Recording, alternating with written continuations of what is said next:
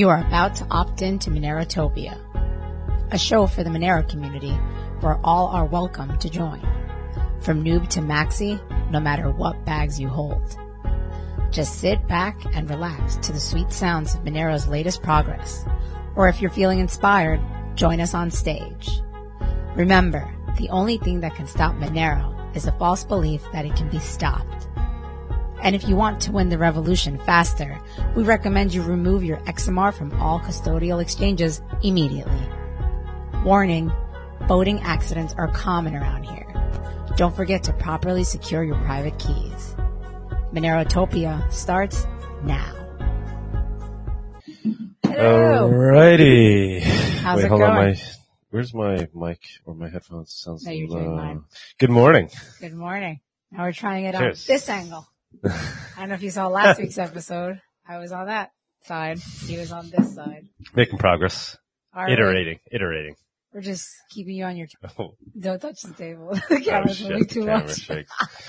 Anybody that's listening in on the Twitter Spaces, you could listen in live on Sydney in particular. Really? Like I kind of And the price report. And the Developments. And all- then the everything. news. You can see it all. You can see it and all. the guest. Or you can stay here and listen. And we'll be jumping in the spaces later to do a little Q&A with our guest. Who we have on today? Ruben Ruben, Vero. from Firo. Woohoo! They'll be at MoneroCon, so we're bringing them on. Be on Monerotopia. will they be at MoneroCon too? I do not I know. don't That'll know. be one of my questions.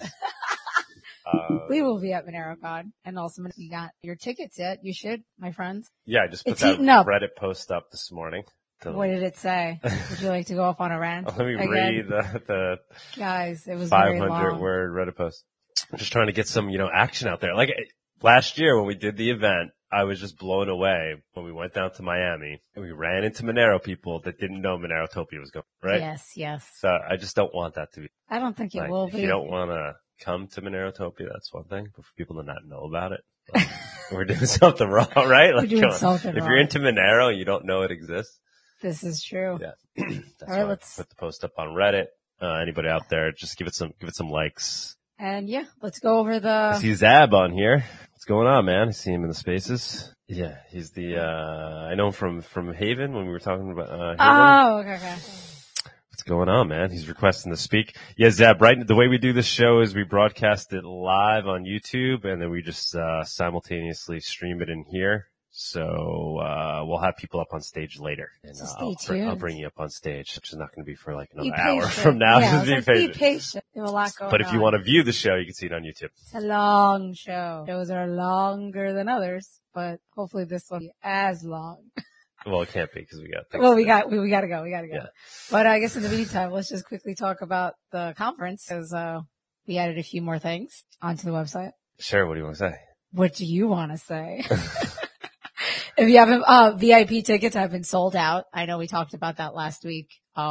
We mentioned that we were going to cap it and we did because we just have a lot. Everyone that's buying tickets, we're basically buying the VIP. So Too many sorry, VIPs. guys. Everybody You didn't can't buy be a it. VIP. Tough luck. It's I no don't know what to longer say. Yeah. VIP. It's if no longer everybody's VIP. Exactly. Imagine everyone. So sorry, those are sold out, but obviously the regular admission night is still available. It's just as good. The only thing you it's don't just get as is the great, yeah. speaker dinner. Yeah, that's the only thing. We're going to be enjoying all the days. We're enjoying May 5th, 6th, and 7th. The welcome party. We're enjoying all the talks, which I think are going to start at 8:30 in the morning and end. Not sure yet. We're still figuring out As late as they late let as us we go. can. We have a lot of content, guys. We have a lot of content. And we have So other brace yourself. people still reaching If you guys out to us. survived last year's, this is another one. We're testing you. Well, it's going to be very much like last year in that it's a marathon, except instead of one day, One day it's it's gonna be three. 3 So I days. don't know, Well, actually. Yeah. I don't know if you'll basically, yeah. survive. I don't know if you'll survive. We'll stand there. It's still standing. It's going to be fun. It's going to be gonna fun. be so Like, much don't, fun. we're going to have the vendors there. Hopefully they'll be selling, as Collins. And we'll have DJs going. Right? Didn't we just add a DJ this week? Yeah, we have did. two DJs. We DJ. Let's see. Well, let's go through it, obviously. So, we still haven't changed the time, but we will. It looks good. But it looks great. Bang And, dong. Yeah. Thank you very Stepped much. up to the plate. All the speakers, Took we've over already from gone Monero through Buddy. them. Any new speakers? We're still in the works. We're going to be adding more privacy tech projects. We got Xano, we got Oxen, we got Particle, we got Firo, We got DarkFi, Lunar DAO. We got NIM. Third, Lunar DAO. We added Daniel into the workshop professor. Pirate Chain just reached out to us. Oh boy. Yep. I mean, we're trying to be open as inaccessible as possible. So yeah, why not? And, to top it off, we were very excited to announce that, Cake Wallet and /min.com is going to be our stage sponsor. Very excited about that. We knew they'd come through. We knew it. We knew. Let's give them a round of applause. Hey. All right. I usually have to do that. That's not super loud. Yeah. It will shock people. But there you go. Yay! We love Cake. We love Vic. But no, this is huge because, there's a lot of we're taking a lot of risk here. So, this is all on us. We didn't raise funds from the community to do this. This is all on us. So it's a business venture. If you don't get enough sponsored, we get nailed. But we're doing okay. I mean, the content's all there. It's amazing. And, the risk really is because we made tickets super cheap, but it's worth it. We want people, especially the local. We want to get locals involved so we can onboard this sponsorship. It gives us leeway. It's going to allow us to do that without having to worry with every decision we make. And then we also have, all the privacy tech, all the privacy tech projects that are giving talks, or have tables. They gave us sponsorship fees as well. So huge thank you to them as well. They're making this conference possible. That was part of the thinking, right? If we were going to involve all these other privacy tech projects who are, using our platform to get the word out, we knew there might be some people in the Monero community that would be fans of that, right? Say Monero only. Although we haven't gotten that feedback at all, really. Jinx it, right? I feel like I'm the only one that's saying it. But part of the reason we wanted to justify it was that they would help fund the conference. What happened? Thank you to our speakers, to our media partners also. We have Zone, Rise to Liberties, and we have a few that we need to add more. And another performer, DJ. We'll add him. Well, we're adding him. We didn't put all the speakers up yet either. I mean, we have way more content than we can handle. So we're thinking of maybe making a second stage, or on the first day for the welcome party.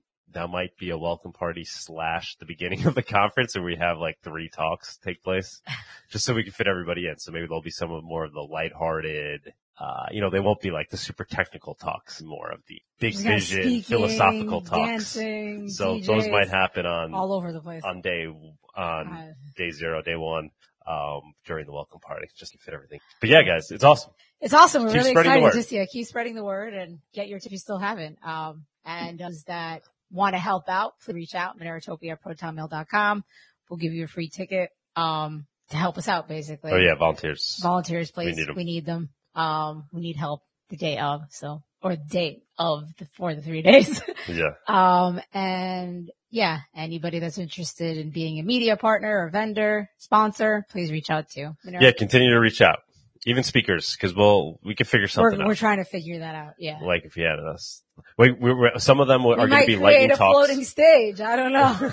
Some of the speakers might be. This one, anything is possible. It might be 10-minute lightning talks, so we can fit a bunch in. So we already have a few people in that category. We in Mexico excited about. Yeah. Other than that, I think anything else you want to talk about? Oh, keep it moving. All right. So other than that, anything else you want to rant about or vent? Anything else? Just giving you. I have things that are running through my mind, but you know what? I'm going to opt out. Yeah, let's better not to. Do that.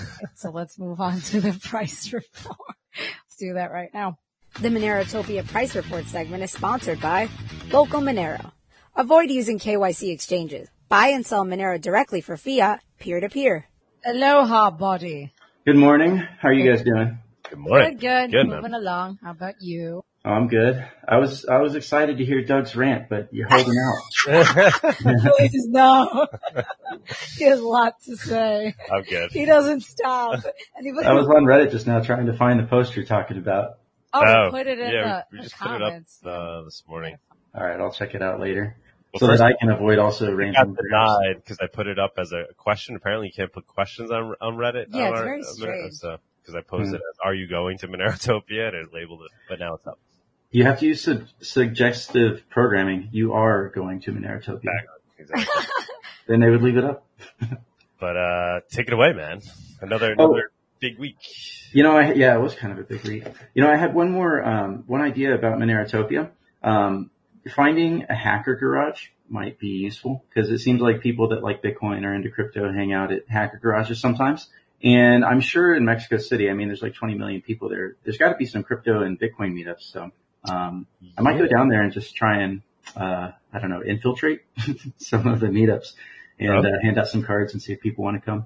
Yeah, well, actually, now you remind me. So we're going to be down there March 9th. Let me write that down. March 9th. Yeah, March 9th. Because we want to make sure everything's sorted out with the venue and the restaurant and everything else we got going on. And then additionally, we're going to throw a meetup down there. We're going to throw a Monero meetup at the Bitcoin Embassy.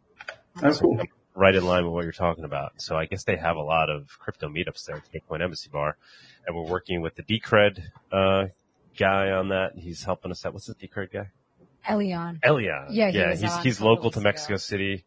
Very nice guy. He's helping us do that. So hopefully we'll get some people to come out and give away some free tickets there in exchange for trying to get locals to help us onboard other Littleware of the company. Is the Bitcoin Embassy Bar, is that like, is that related to Start9? The embassy node? I don't think so. I don't think it's related. Okay. It's the Bitcoin bar in Mexico City. Cool. Yeah, I don't know. Could be related. I don't know.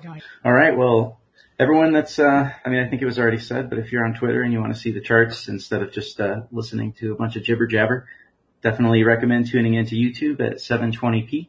And, let's get started. So we had some surprising, maybe not too surprising results this week. Let's go ahead and go all the way to crypto. We'll start with crypto. So to me, the uptrend still looks like it's intact, but, we kind of have a ceiling across the board. And at this moment in particular, I'm more uncertain about this pump, about this rally than I have been at any time since it started. So we really wanted to break through, this level right here. We really wanted to try and get above that 25K. It's definitely posing us, significant resistances, here on Bitcoin.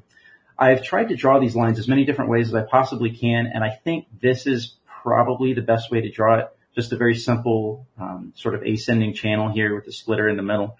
I'm not too concerned yet, but I did bounce out of a shitcoin or two just in the anticipation that maybe we're going to have more downside. I was fairly confident, if you remember last week, that you want to keep your chips in play, and for the most part I have, but I felt like it was worth taking some profit and then waiting for a better reentry. I started to lose confidence somewhere around Tuesday or Wednesday. I think I posted about it on Twitter. So for those of you that are interested in price updates, definitely follow me on Twitter because I'll put out midweek stuff. And when it comes to price, things can change very quickly. You can see something that looks nice, it's setting up well, and then some kind of invalidation pattern shows up, and it's like, oh crap, okay, well we might need to pull back. So, anyways, we've still got this nice uptrend here. I would really start to become concerned right around this area if hypothetically that broke down.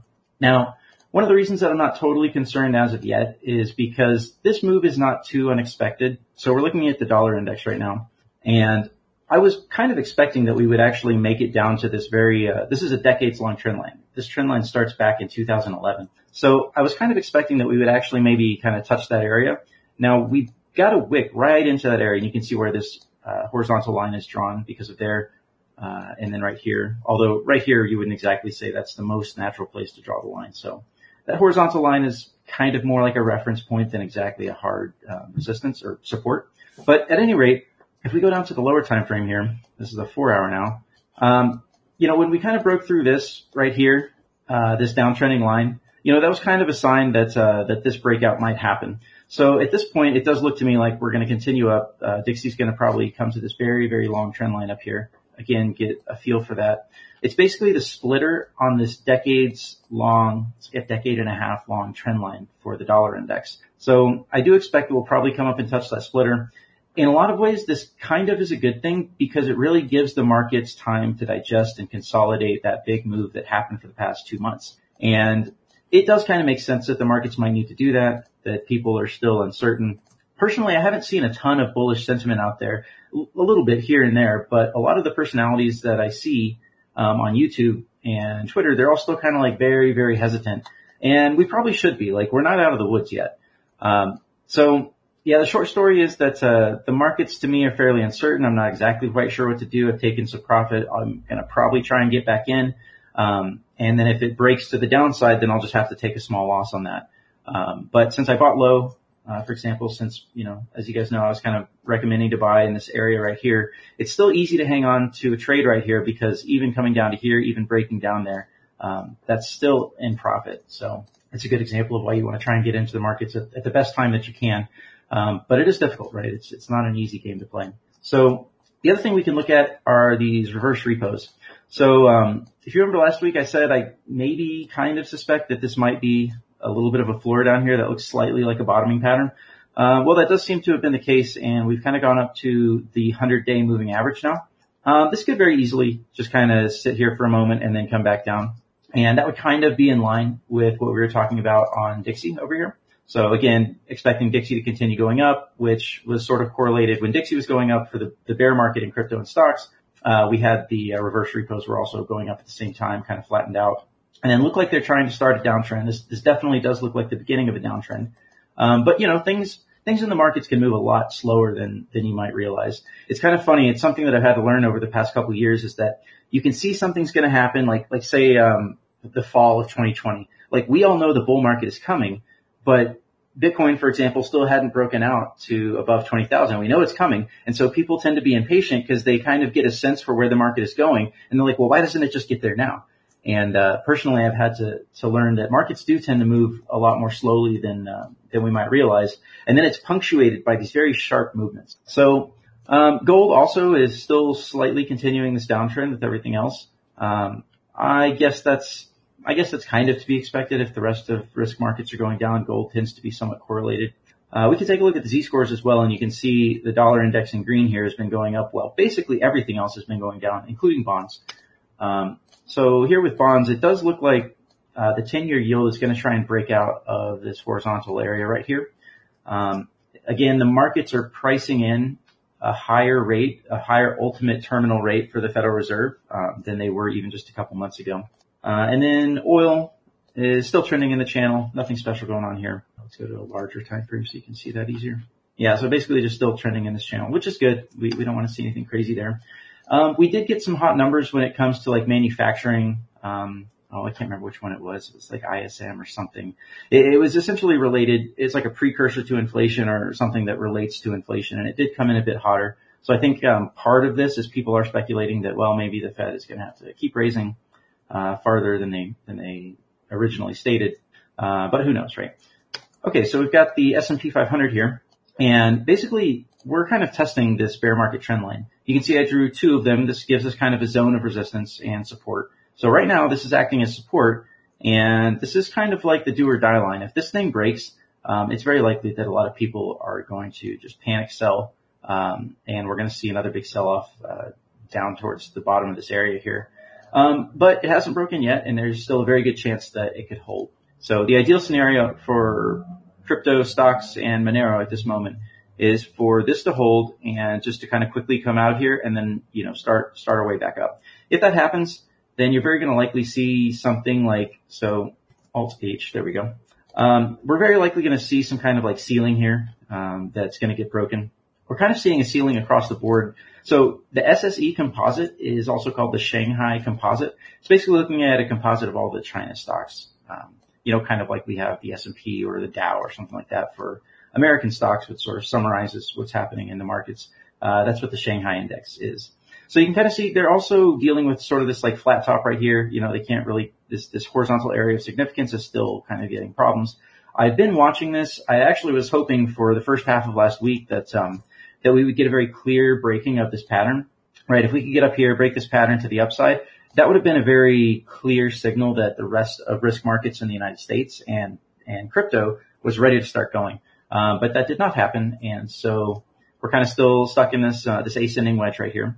So we'll just have to keep an eye on that. Again, nothing is really broken down here. Nothing is as terrible has happened. I'm still in my broad hodl positions. We just might have to be a bit more patient, and, you really have, especially if you're a trader and especially at a time like right now, I like to be on the markets. I like to make sure I keep track of them every day. I've got kind of a separate monitor where I've got some charts pulled up all the time. So I can just sort of, get a feel for how price is moving. That even helps with like understanding the dynamics of price. If you're a trader, just seeing it kind of hour by hour, minute by minute, seeing it like that helps you to kind of understand the feel for how the market is. And that is intuitive, and it is a very dangerous thing to trade off of intuition alone. But it can be helpful. So, right, it's a signal, and you just have to understand, how to use it and how not to get carried away with it. Let's look at total as well. We skipped over that. Total looks almost exactly the same as Bitcoin. It's actually an easier chart to draw, this entire, wedge pattern. Sort of a broadening structure, really. But this pattern is a lot easier to draw than Bitcoin. This, middle line right here, intersects a lot more likely areas. Whereas like the Bitcoin middle line, intersects, like you could draw this a few different ways, right? You could maybe try and draw that right there. It's funny when big movements happen, people start trying to draw lines, and the early lines are always very unreliable. So you have to be very willing to redraw your lines, as time goes forward and the pattern develops, further. So, we talked about Ethereum versus Bitcoin, last week as well. And let's go to the longer time frame. This is the daily. And despite the fact that it's technically broken down from this rising line, it's actually surprisingly holding up fairly well. So in about 3 days, they're going to release Shanghai on their last testnet. They have 3 testnets, and they're going to release this Shanghai, which is going to unlock everyone's stakes.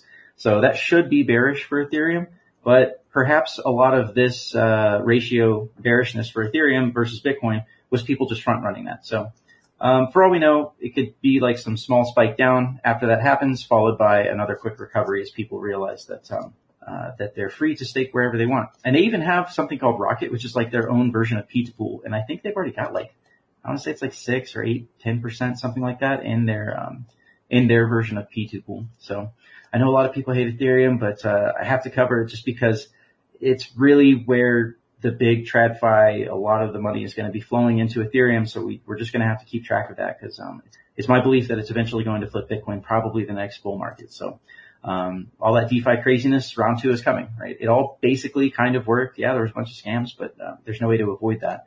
But all the stable coins, and I think everyone saw Coinbase, for example, released some kind of layer 2 on Ethereum, which is going to be centralized and stupid, but there are other layer 2s on Ethereum that aren't quite so bad.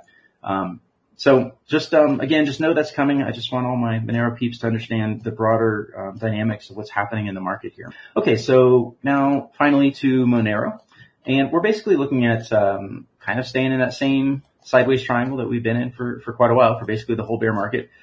We've beaten that first resistance. That looks good. I don't think that we're going to fall below that. These kind of other horizontal areas of significance right here at, 134, 141.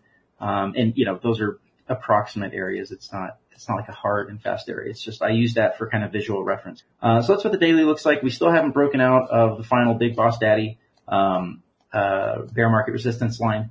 But, basically, I forgot to show you guys the longer term. I'm sorry. Schizophrenia here. I'm going to go back to Bitcoin and total really quick. We're going to look at the larger picture here just so that you can get a quick view on that. Okay. So we've got our bear market resistance lines here on Bitcoin. And I just wanted you guys to see that, we're basically back below that. We're sort of in this zone, in this channel of bear market resistance, just like we got above it for a moment. And I wanted to show you that because, Monero kind of did the same thing over here. We just barely poked above it, and then we're kind of back down, inside the range. And then total looks basically the same way as well. And to the daily. Okay, here we go. Yeah, you can see total very much looks the same. Basically broke through. Although total does look slightly better in this regard. So it's kind of funny because if you draw a horizontal line at the FTX Doom level, which happened right here, we're kind of still flirting with that line. Like total is having a hard time getting above that. Whereas Bitcoin, on the other hand, this right here is the FTX Doom line. We're still well above that on Bitcoin. So, but then at the same time, total has sort of more cleanly broken through this bear market resistance. Whereas Bitcoin is still kind of like trying to get above that final most shallow line that you could draw. So sorry about that. Sorry to go back and be a bit schizophrenic, but, yeah, so Monero's kind of doing the same thing. We're a little bit further down. We're kind of more inside of this range here. And obviously, we prefer to break that. We've got the ratio. Oh, one more thing I wanted to look at, Z-scores. So if we look at Z-scores on kind of the long time frame, you can see that there's a very clear uptrend, right? They're basically on their way up. But if we look at it on the shorter time frame, like the 4 hour, you can see that we're kind of in this downtrend right here, right? These Z-scores are all trending down. Now we're seeing a little bit of, you would want to call this divergence, but it's not really divergence so much as it's just volatility dropping off. So whenever you see Z-scores, or even RSI doing this thing where you see the bottoms are getting higher and then the tops are getting lower, people will say, oh, look at that RSI divergence or look at that, those Z-score divergence. But it's not really so much that. What's actually happening is you're just compressing the volatility there. So, you have to be careful. That's an easy mistake to make. Let's take a look at the RSI as well. Let's see if we see something similar. Yeah, it's basically very similar. We've got kind of this, downtrend on the top side and this uptrend on the bottom side. And you might be tempted to call this divergence, and it might be. We kind of need to see a little bit more of this play out, but it might not be. It could just be decreasing volatility over this larger time frame. So, just something to keep in mind for the people that use RSI out there. It's a common mistake. It's an easy one to make. And then we can look at, finally the Bitcoin versus Monero versus Bitcoin ratio. We got the Z-scores, which is kind of the same thing. This on the other hand does look like it might be a little bit of divergence. It depends on which time frame you look at, right? So the purple and blue lines, those are longer time frames. You can see they're basically still kind of trending down. But then you can look at the green, and that's kind of double bottomed. It's not really divergence, but it is setting up in such a way that might be the case. That might be. So we'll start with the daily. Again, when you start feeling blue and sour about the ratio, just zoom out and take a look and say, hey, this is where we were 4 years ago or 3 years ago. So yes, we would like to be farther ahead. Obviously we think that, there has clearly been a significant amount of Monero adoption since this point down here. We're kind of battling some of these nefarious forces here for price.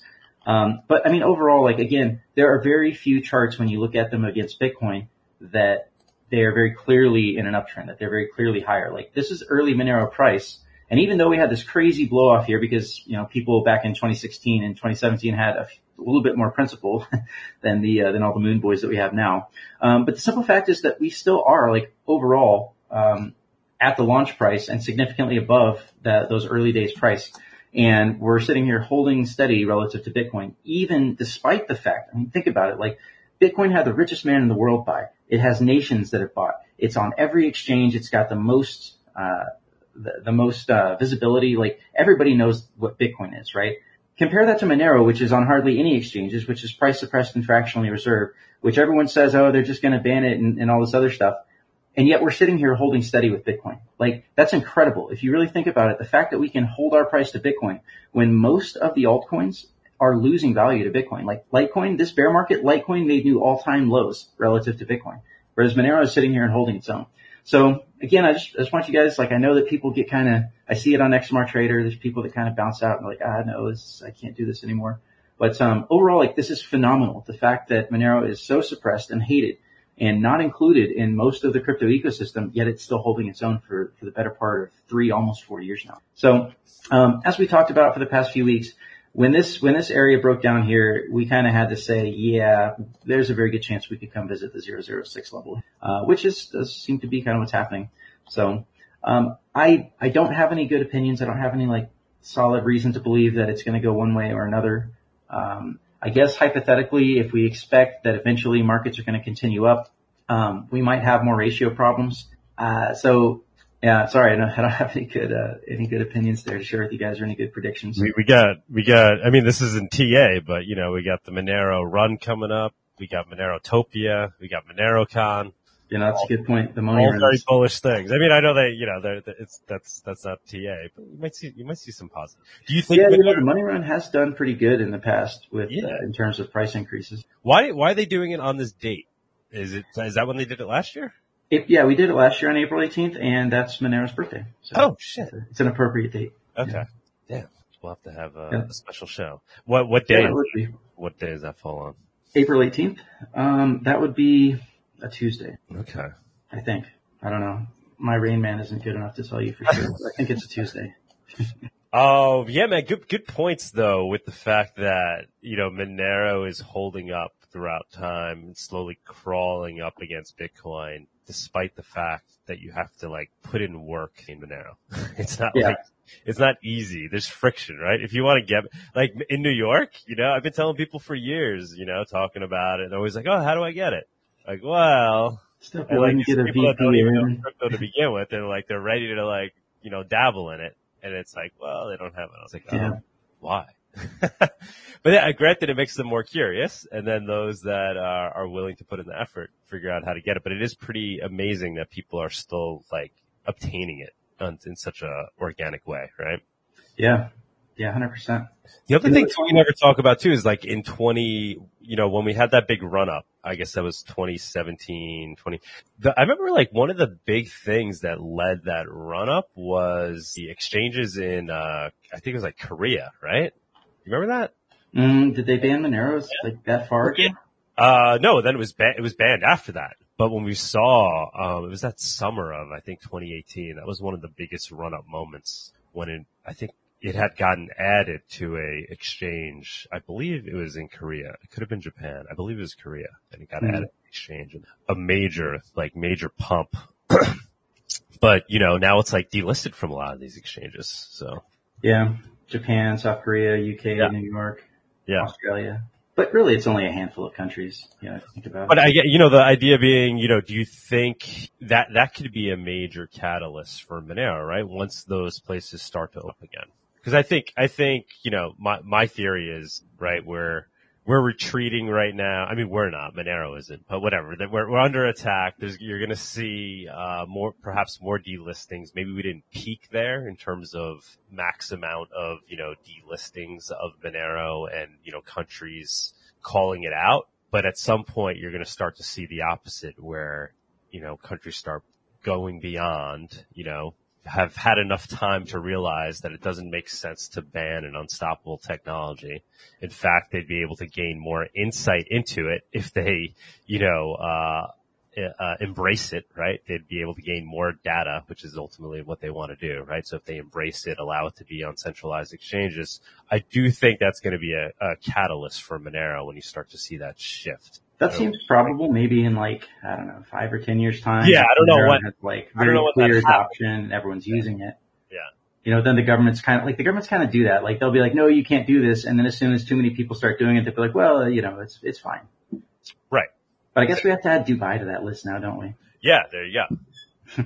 There's not really any consensus in the Monero community about whether it will be banned completely or almost everywhere, or whether it will be completely opened up. There are people that I want it to be banned. Everywhere should ban it. I hope it's, let's just get it over with. And they think it's going to be like that forever. Whereas, like right now you're expressing that, well, eventually they're all going to open up again. I think probably my belief is that over long time frames, humanity is becoming more and more free, across multiple different metrics. So it would make sense that, eventually we should see Monero opened up across exchanges. But it could take a decade, right? It might take some time. Yeah. It's like trying to hold back the internet. Right? I mean, China, has done a decent wall with its firewalls, but it's pretty hard to hold back the adoption of something like Monero. It's impossible. And it has real utility to the point where people even now we're seeing it. They go out of their way to get it. So it's inevitable. And so I do think we'll start to see a shift towards countries eventually starting to embrace it. I think we're on the other side of that pendulum right now, but get back. Yeah. I wanted to make one more plug. So the Divergences script, I published that this past week. So anyone that wants to take a look at this chart, which tells you, how the different exchanges are doing relative to Binance. So you can kind of see for the past 3-4 days, largely they've been in negative divergences. When we were talking last week, we were in negative divergences when we were talking last week. They kind of went positive for a moment, after the last price report, and then they kind of dipped back down into the negative. But at any rate, I just wanted to show people that this script is now publicly available. I posted it on Twitter, and I'll post a link here in the YouTube video in a second after we get off. Let me show you just a couple of the options. So look back. This is kind of the moving average. So you have to ideally we would take a second by second divergence between say Binance and Kraken, and then you would calculate the percentage difference that is. But the thing is, sometimes they're above, sometimes they're below, but you have to average all that out. So right now, for example, I'm on a 5-minute chart, and the look back is 48 candles or 48 periods, which equates to a 4-hour look back. So that's what this look back is. You can choose to make the volume adjustment, which I recommend that you do, because if you can have a large divergence, but that doesn't matter if you didn't do any volume there, right? Or if you have a small divergence where a lot of volume was done, that's also safe. So you can do this by the close price. You can tell it, okay, look at show us the divergences between the highest price that Kraken has had, show us the divergence between the lowest price between Kraken and the other exchanges, or between the close price. And I pretty much always leave that on close price. You can also choose to show the sum of all of these. Now, I mostly just look at Binance. The others I keep in here just kind of like for gee whiz purposes. But these other exchanges, like Binance is bad enough, but these other exchanges are probably faking their volumes to a significant degree. So it's really kind of hard to say for sure that they're actually reliable. Binance is probably at least slightly more reliable since they're kind of in trouble with the law right now, and they're probably on slightly better behavior. But anyways, you can do sum of all. You can add all these up. That's only relevant if you make the volume adjustment. If you don't make the volume adjustment, then summing them up doesn't make sense. And then you can choose which of these exchanges you want to include in that sum. So that's kind of how to use this. Like I said, I'll post a link after we get off the price report here. And yeah, it's free for everyone to use. Sweet. Awesome, man. Great job, as always. Thanks, guys. Thank you. I enjoyed it, as always. As always, thank you. Everyone enjoy your report for taking the time. Morning. And sharing it with us. You got We're doing this every Saturday morning. It's crazy. You got any flight practice coming up, man? I have a flight next week, actually, to Puerto Vallarta in a Cessna 182. Ooh. So that'll be my first flight in like the last 10, 11 months. So I'm pretty excited about that. Wow, that's awesome. Dude. We'll pay for you to take us on a flight down there, man. We'll pay you in Monero to take us on a flight. We'll see if I can make it happen in time. So I called up this flight school, and what they told me was that I have to go get permission from the Mexican FAA, and that's a whole bunch of paperwork. So then they have to approve me, and then I have to do 10 hours here in Mexico to fly Mexican registered aircraft. So like I could fly, it's like November, it starts with N. So U.S. aircraft start with N, and I can fly those into Mexico and really anywhere in the world, but I can't actually fly Mexican registered aircraft unless I get approval from the Mexican FAA. So I'm working on that so I can start renting airplanes down here. So I'm not sure if I can make that happen before Monero. We'd love to be your guests. That'd Obviously, cool. Not paying custom, but maybe we could send you a tip as a gift. Yeah, we can split the cost of the flight, and that's right. Totally within the law. Look at you guys. Fly down to Oaxaca after Monerotopia, flying out with body. Oh my God, that'd be hilarious. That's all, everyone. Goodbye. Monero pumping against Bitcoin. Like Greece or something. Yeah. As long as we don't crash, though, right? Then the conspiracies after that, right? They'd be like, what happened? Oh, yeah. They took out Doug. His Monerotopia was getting too big. As Monero then takes off, that'll be the moment. Nah, no, it's Mexico, man. The Mexican Air Force. Like, fuck, I missed out on it. I had to be a martyr. Good. All right, calm down. I'm just counting the fact that you're there, too. I know. Thanks, guys. You heard it live here. Sunita can come, too. Sunita survives. She'll have a parachute. Somehow she'll arrive. Yeah. Now, these planes are fine. Like, you train to lose your engine. Like, if you lose your engine, you just have a glider and you set it down somewhere in a field or something like that. Yeah. No, I've been on them quite a few times. You went. I went. Well, not from a plane. No, I went skydiving. I'm sorry, skydiving. Yeah. That's what I was saying. I was like, why is that skydiving? Yeah, I went skydiving. But then I blew out my eardrum. Oh, yeah, that's right. I love skydiving. Wow. It's fun. I only did it once. Yeah, I have like ear issues. So I blew it out doing that, and then once jumping off a cliff in Greece from like a high height. Did you not do like the Valsalva maneuver or whatever? Oh, with the pressurizing depressurizing your... Yeah, where you equalize your ears every, I don't know, 100 feet or 500 feet or something. I just have issues with my ears to the point that they I guess that doesn't work for me. But yeah, I've always had, from when I was a kid. I see. I ended up blowing out my eardrum multiple times and had to get surgery on it. Dang. But, no skydiving. We could certainly fly a plane. Yeah. Well, I'm going to do my best to get all my currencies and get my Mexican, side of everything sorted. So hypothetically, we could rent a plane. Mexico is slow when it comes to paperwork, but I'll do my best. Righty. All righty. Thank you so much, buddy. Thanks, guys. Thank you, man. For the report. Adios. Talk to you later. All righty. Let's move on to devs. Woo. And now for the Monero development segment. Aloha. Okay. Hi. Hi. Hey, how you doing? Good, how are you? I'm doing pretty good. It's currently snowing, which is so weird here because it was literally 80 degrees outside. But I'm doing pretty well. You sure that's snow, right? Wasn't there like white powder falling down on people? And Well, I don't know what it is. I'm currently inside, so man, I'm gonna hop on Google before I go outside. you see that on Twitter? Yeah, I saw that. Like, People are a bunch of saying dust from covered the Ohio. car. That? I saw on Twitter like a bunch of like theories around what it was.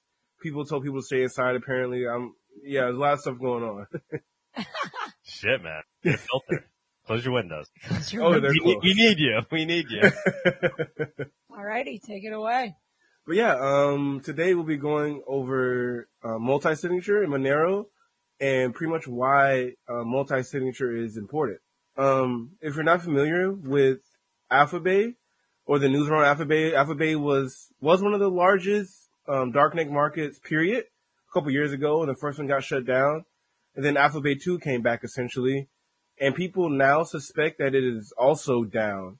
Like, there's no evidence that it's like been hacked or they exit scammed, but pretty much the exchange is not currently working anymore, which is a problem. If you had your money on the exchange, you were using this exchange. And problems like this, when you have a centralizing party, isn't really peer-to-peer, right?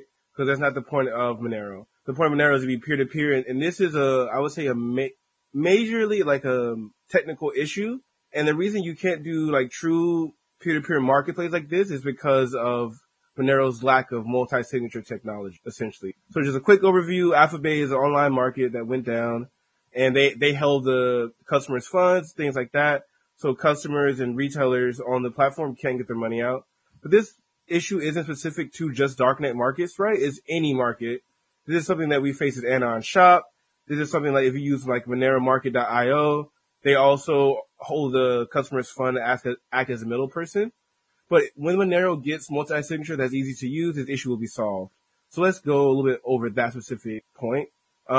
First, what is multi-signature? Probably most of the wallets you use today just have one key, and pretty much the idea is that you hold the funds to your keys, right? So only one person controls the keys. For example, if Doug has a Monero wallet for Monerotopia, he controls the keys for that wallet, right? So one key, one wallet. What multi-signature does is that it allows you to have three keys that control a wallet. For example, let's say you had $10,000 in Monero, and you didn't want to trust all that on one key. What you could do is actually split those keys split that money across three keys. That way, in order to lose this money, you would have to have two of the keys sign the transaction, for example. And you can do any type of keys, right? You can have like 3 out of 10 multi-sig, where you need three keys, but the most popular form of multi-signature is 2 out of 3 keys. So you would need 2 out of 3 keys to release the funds. And you might be asking yourself, how does that help marketplaces right now? Well, in a normal marketplace on the left here, you can see that pretty much the users give their money to the marketplace, and the marketplace holds all the funds, right? But let's say the marketplace gets hacked, right? They do nothing wrong. They get hacked. That would mean that all the users would lose their money, right? Everyone loses their money because there's only one key holding everything between these funds. But if you go to the right and you would have multi-sig, you could imagine that instead of putting all your money to the store, you would simply do a 2 out of 3 multi-sig. So for example, in this case, the person on the left would be able to person on the left would basically put their money in the wallet, and all 3 people will be able to spend from the wallet as long as they get agreement from 2 out of the 3 parties, right? So let's say there's a hack and the store goes down. Well, that's not a big deal anymore because the store is only one person out of the 2 out of 3. So the people still using the peer-to-peer platform can still get their funds out, essentially, right? So it sort of protects people from when things go down. And once again, I want to be clear that this doesn't only affect dark markets, right? This isn't just something that affects dark markets. This is something that affects any market. Anon Shop experiences this. Local Monero has this issue also. And then also MoneroMarket.io has this issue, right? Because if you don't have multi-signature, you can't really have peer-to-peer transactions without the store acting as a middle person. So I'm sorry about going too fast. Any questions from? No, this is good stuff, man. I mean, I don't want to throw a curveball at you, but what do you think of Rhino? Have you been keeping your eye on that? Ooh. That's literally coming up. Yeah. They figured out they are doing multi-sig on Monero. Yeah. So Monero, yeah, they are.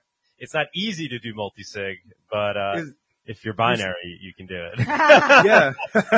But you're right. So we're going to get into that in a couple of slides. So I'm going to pause that question for now. But that's a really good question.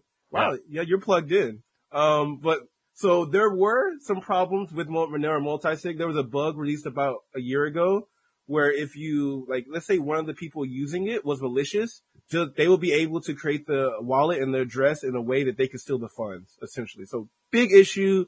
There was a like responsible disclosure around this. People were like, hey, your money's safe if you don't use this type of wallet. Don't spend from it, and then until we get this patched. But as Doug hinted at earlier, Rhino is a company that their main business model is offering multi-signature wallets on the Monero network, right?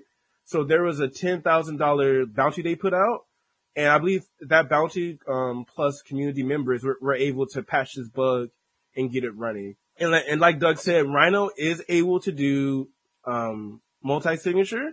They're like a sort of like a web wallet at this point. So it is, you do have to trust the software that they run on the web wallet. I don't think they have a desktop client yet. I think it's only web wallet, but you should check them out. Really cool stuff they're doing. It's really cool that they were able to put a lot of money to get this issue patched up. And also you can currently do multi-signature on the Monero command line also. But like, obviously that's not easy, right? If you want to go spend money on Monero Market, you don't want to require customers to be able to pop up a command line and do all this fancy stuff. So what we really need is open source, verifiable multi-signature in the Monero GUI.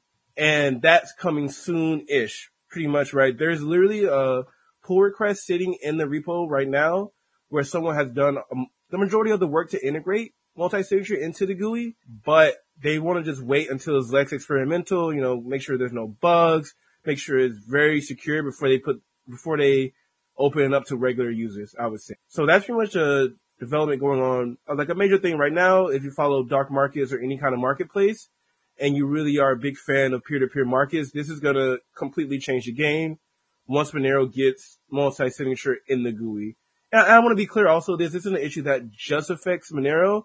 I believe Zcash also lacks shielded multi-signature transactions in a GUI format right now. And they don't even have like hardware wallet support for shielded transactions.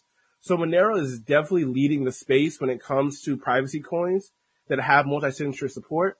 And so it's just hard when you're building new technology, right? You have to do so many integrations. It's very difficult and takes a lot of time. And that's pretty much an issue. And that's the one thing that Bitcoin has over Monero right now is simple multi-signature support, but like without privacy, none of that really matters, honestly. In my opinion, to each his own. But that's pretty much I guess, overview of the Monero dev support. Like, we need multi-signature is coming. It'll take time, but once it's open, we can build so many cool things on Monero. Dude, fantastic job as always. I'm excited for Rhino. Mm-hmm. It's pretty cool because, I just saw somebody tweeting today, like, crypto is never going to be adopted because, people can't, or it's never going to be adopted in a pure form, right? People are always going to rely on centralized, exchanges and wallets because otherwise it's too difficult to use.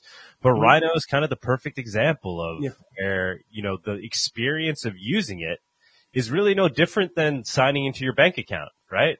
Yeah. Except in this instance, you always have control of your funds. The bank can never run away with them, and they can't see how much you have in your wallet.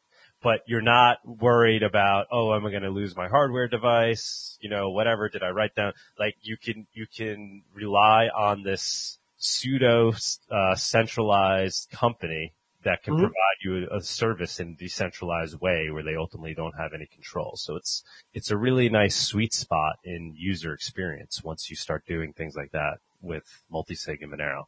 Yeah, I just want to be clear. It is a big step in improvement, but I think currently they're only a web wallet, so there's a lot of security issues around that. But it's much better than other web wallets, definitely, and it's pretty cool from more Accenture also. But it's not just like is that the same security that you would get from the Monero GUI if it had multi-sig? But it's definitely a big step in the right direction. Yeah. But I'm saying, it meets that sweet spot of usability, right? So it's a web. You're logging into it on a browser just like you would log into your bank, right? Yeah. And so, as long as people don't steal your password, it's effectively as secure. I mean, it's open source, right? So it's not like you're trusting Rhino Bank, right? So it's pretty interesting. Yeah, it's really cool stuff. It does meet a nice sweet spot in terms of usability versus still using Monero in a decentralized way. Yeah, I mean, they're really cool people. They put, I mean, $10,000 to fix a bug is like amazing. So Yeah. they obviously are onto something here, right? It's not just. Well, it's run by Binary, who's amazing. I don't know if you're familiar, he's one of the, Binary Fate? yeah. I didn't even know that. What? That's Yeah, a small world. Wow. Yeah. So, he's, we're trying to get them. They'll probably be at the conference. We hope so. We start talking to them. So we'll have them, maybe try to get them to do like, at least like an update, like a 10-minute lightning talk on it. I think that'd be good. Talks. Yeah, just keep. Well, for them, just to get the word out on what Rhino currently is today and where it's headed, I mean, of course. Yeah. Wow. I didn't know they were Binary Fate. It's Monero space is such a small world. Everyone's working together and like, especially with the anonymity factor. Mm-hmm. There's still people who I'm like, oh, that's you. I had no idea that was you. I know, it's really cool. Yeah, and it's funnier in person. You're like, oh, you're behind that username, but then you get used to just calling them by their username. How's Adon Shop going, man? It's going really well. We're getting more orders. I'm just trying to do better promotions on Twitter. We're about to hit 1,000 followers. So I'm really excited about that. Nice. We're doing pretty well. You're killing it on Twitter. Even these presentations are so pretty. Like, where'd you get that? That was AI you're using to quickly make your art? Oh yeah, the AI art. I've used Midjourney. Yes, I'm sure it took a while to get used to that. Yeah. You're spitting out good stuff, man. So good. Thank you, man. Anything else you want to throw out there for this? I think that's it for development. I'm really excited for Monerotopia. I'm super excited for the next person up, Firo. I mean, Firo? Yeah. I've read their papers. I don't want to spoil it, but I'm like, it's going to be so dialed in for this interview. I'm so excited. Stick around if you can. Stick around. Oh, yeah. Stick around if you can, because then we'll bring you up for questions. You could ask him some questions. Ooh, thank you. Sweet. Thank you so much for doing the report. Yeah. Appreciate it. All Amazing contribution to the show. Awesome. Thank you. Thanks, buddy. Bye-bye. All righty. Move on to our guest segment. Woohoo. I don't know this mouse. Is he putting up like a Monero tip address or anything so you get tips from the community? No, but I will. I will.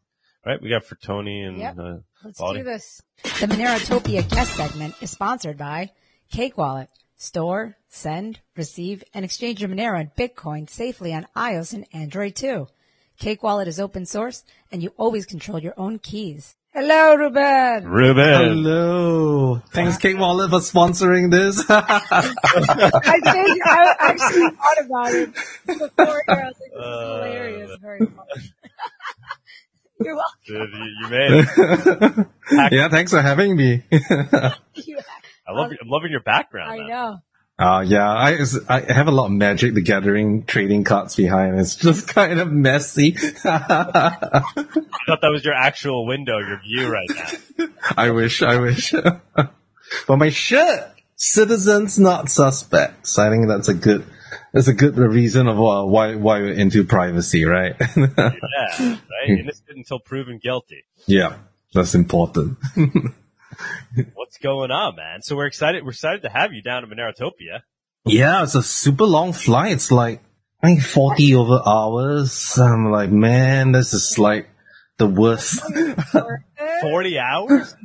Yeah, because it's, twice? You're gonna do us drive like a flyby and come back around? Well, probably. It's literally that I have to fly to like, I think it's like Doha and then fly somewhere else and then get to Mexico. It's almost as far as you can get. I remember like that part that was like really hard to get to. We need Baldy to pick you up in a private jet. I wish. All right. So other than the flight, we're very excited that you'll be attending Monerotopia. I'm very excited. Yeah. Now, is it just going to be anybody else from the Firo team that's going to be down there? Just me. I mean, I've been trying to, like Diego's not part of the Firo team, but he's, done a lot of work for both Monero and Firo. And, I'm still trying to get him to come, but we'll see. But it'll be good to see some, familiar faces. You guys, I think I haven't seen you guys since, the Monero Village at DEF CON. Was that? No. Yeah. Was that the last time? That was a long time. Wow. Yeah. Like COVID and stuff. Gosh. We've been talking to that was DEF CON before that, right? That was like before the COVID thing, right? That was COVID. Yeah. Because we also went kind of. Yeah, we went during COVID. Yeah. we've been talking to Diego, but I think he's got a lot of family stuff going on right now, like good stuff. Yeah, good stuff, good stuff. So that's, yeah, we'll see. Okay. So, yeah, man, give us the rundown on Fira for those that aren't familiar with it. I bet you there's quite a few people tuning into Monerotopia right now that actually aren't familiar with it. Yeah, sure. So like Firo's privacy coin, just like Monero, I guess we started in 2016. We were originally known as Zcoin. And we were like the first implementation of Zero Coin. I mean, back then, it was like the zero knowledge proof privacy protocol, right? I mean, I know Monero uses zero knowledge proofs, but it was like a different approach to the zero knowledge proofs. So we started out with the Zero Coin implementation, and then now we've kind of like developed a lot. Like we've actually changed a bunch of privacy protocols, like building, like we went from Zero Coin to Sigma, which removes the trusted setup. And then from Sigma, we went to Lelantus, which is what we're coming out, and very excited to talk about Spark maybe a bit later on. And yeah, I guess we're considered, pretty OGs in the space in the terms of like, especially now, like there's this whole ZK trend, right? And we're like, hey, don't forget about us. Like we were one of the first people who started implementing ZK. And, I think one of the things that we're trying to do is that, there's actually like kind of a lack of, I would say, development of, I would say, simpler privacy protocols. Like right now, there's all this interest in, generalized zero knowledge proof and like circuits like, ZK Snarks or Halo and all of that. But I think there is some, value in like the simpler constructions that offer a lot of privacy. Like we're using specialized ZKPs, and actually our work in Spark has, I think, greatly inspired the work in Seraphis, which is Monero's next gen privacy protocol. So yeah, that's us in a nutshell. We are still, largely on Binance. I mean, that's a case for most coins, but yeah. And I saw something with Majestic Bank mentioning you, like I guess. Yeah. Coin that they could trade. So they just added our support, added Firo support to their stuff. This was like the first time we heard about them, and we saw they were like, quite popular in the Monero community. So it's pretty nice to see, this cross collaboration, and it's available in Swap, in Stack Wallet, which also uses Majestic Bank. So yeah, really nice to see them like adding us and being more in tune with the Monero, like, I guess like similarly like-minded individuals. Like we'll be in touch with Luke, like Hayaba Nerve from Sarai as well. Of course, we're good friends with Justin and all these cool people and you guys. So I think it's quite nice that there was no like antagonistic response. I think everyone knows that we're there to further the same goal. So I'm really happy to be part, because I think, right now, the number one enemy is like, us getting banned and delisted. I think all of us are feeling it, especially as privacy coins. And I feel like, we're fighting amongst each other. We should be uniting the fight against this, like, giant alien trying to wipe us off, right? I mean, that's rather than like killing each other. We can kill each other after we've beaten the alien, right? It's like the best form of attack against those who are like want to use cryptography for preserving liberty is to just turn everybody against each other, right? Because it's just a small group to begin with. So, how do you divide and conquer? So yeah, I think it's important that, we realize that there's much more that we have in common, what divides us, right? What would you, to that end, what would you say, really different? I know you talk about some of the technical differences, but kind of where do you see Firo in the space? Like what role do you see it playing versus, something like Monero or something like Zcash? Sure. Well, I mean, like, first of all, I think, Monero is very clear, like, we're just going to be private cryptocurrency. And I know there was this whole debate that I've been following, like, should we have Monero NFTs, and there was like a lot of like the ordinal type of stuff. And I guess we are much more flexible on that. We see ourselves, we are a privacy cryptocurrency, that's, I guess, our roots and stuff, but we are also building a privacy ecosystem, which is going to be powered by Spark. And that would actually support what we call Spark assets, where people can create their own private cryptocurrencies or tokens or voting tokens or stable coins and enjoy all the same kind of privacy features as Firo, right?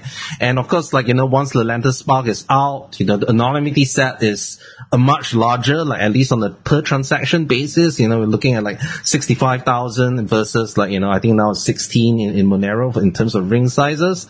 And we also like the beautiful thing about, I guess I would say, Spark assets is that even if, let's say, like, Firo does not have as many transactions, in Firo itself, if other people build their coins or whatever that they want on our Spark asset system, those transactions are indistinguishable from Firo transactions as well. So everyone's transactions increases everyone's anonymity set. So that's pretty exciting for us, and we see like, we want people building on us. We want people using in us. And I think there is currently someone that's trying to build like a stablecoin bridge, on at least our asset layer. So we're quite interested to see how that comes about. But I guess we're much more flexible.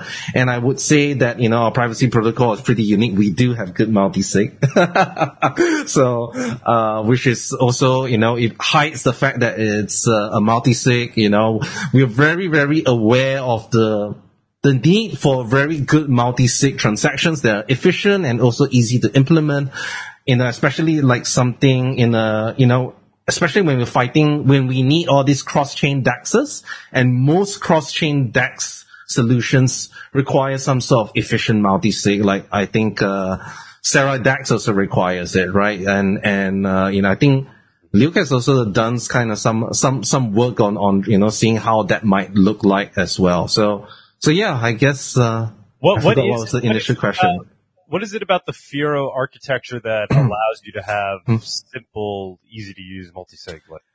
So our main innovation with Spark, which was the flexible, the flexible stealth address structure, which is what we call Spark addresses.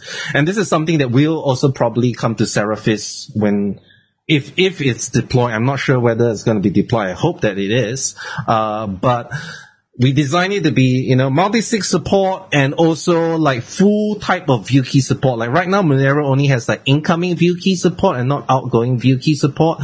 We have like full view key support. You can ingoing, outgoing, and we can even delegate like the proving or like, to a not trusted device, and still like, so that's good for hardware wallets, right? You don't want to be doing all these like very intense, ZKP computations on your small little hardware wallet. So we can offload that to your PC or your mobile phone.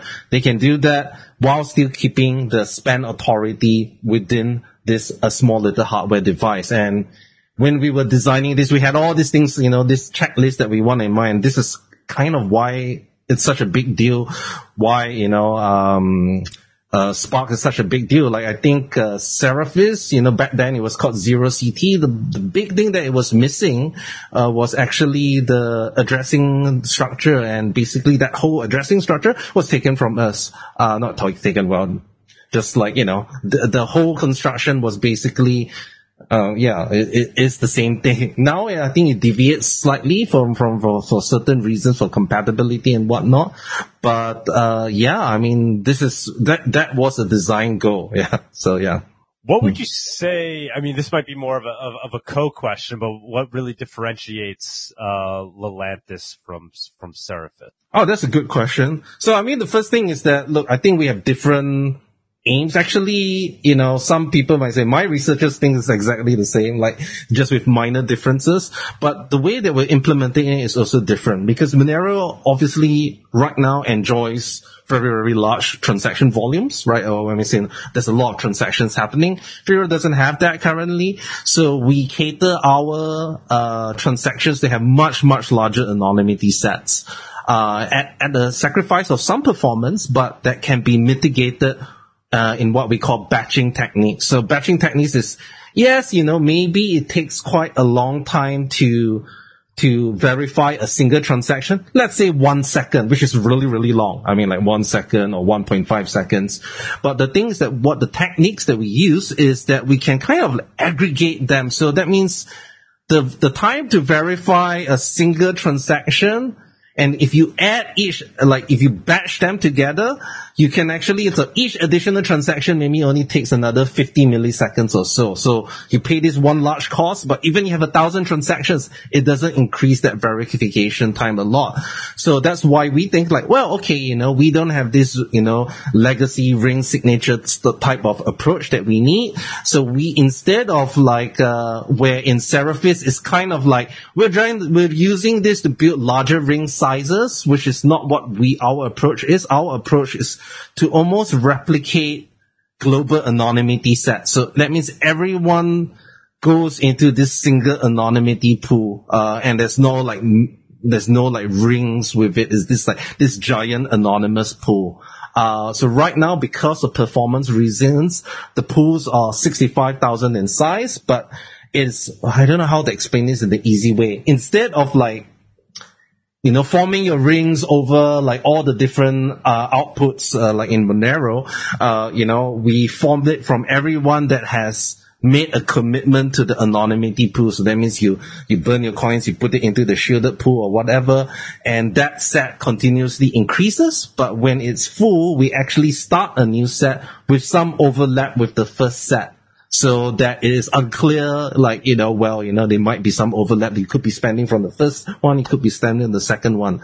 Obviously, I would think that is not ideal, but we have some really exciting research that we are halfway through, which is the exploration of using curve trees, which may also have applicability to Monero as well, that might allow global anonymity sets similar to Zcash or whatever. No trusted setup, still very simple constructions and whatnot, and very, very good performance. So that's now in R&D. And I guess it's we are a relatively small project, but we put out, I personally feel we put on a lot of good research and work, and that's being used, in other cryptocurrencies besides ours. So, yeah.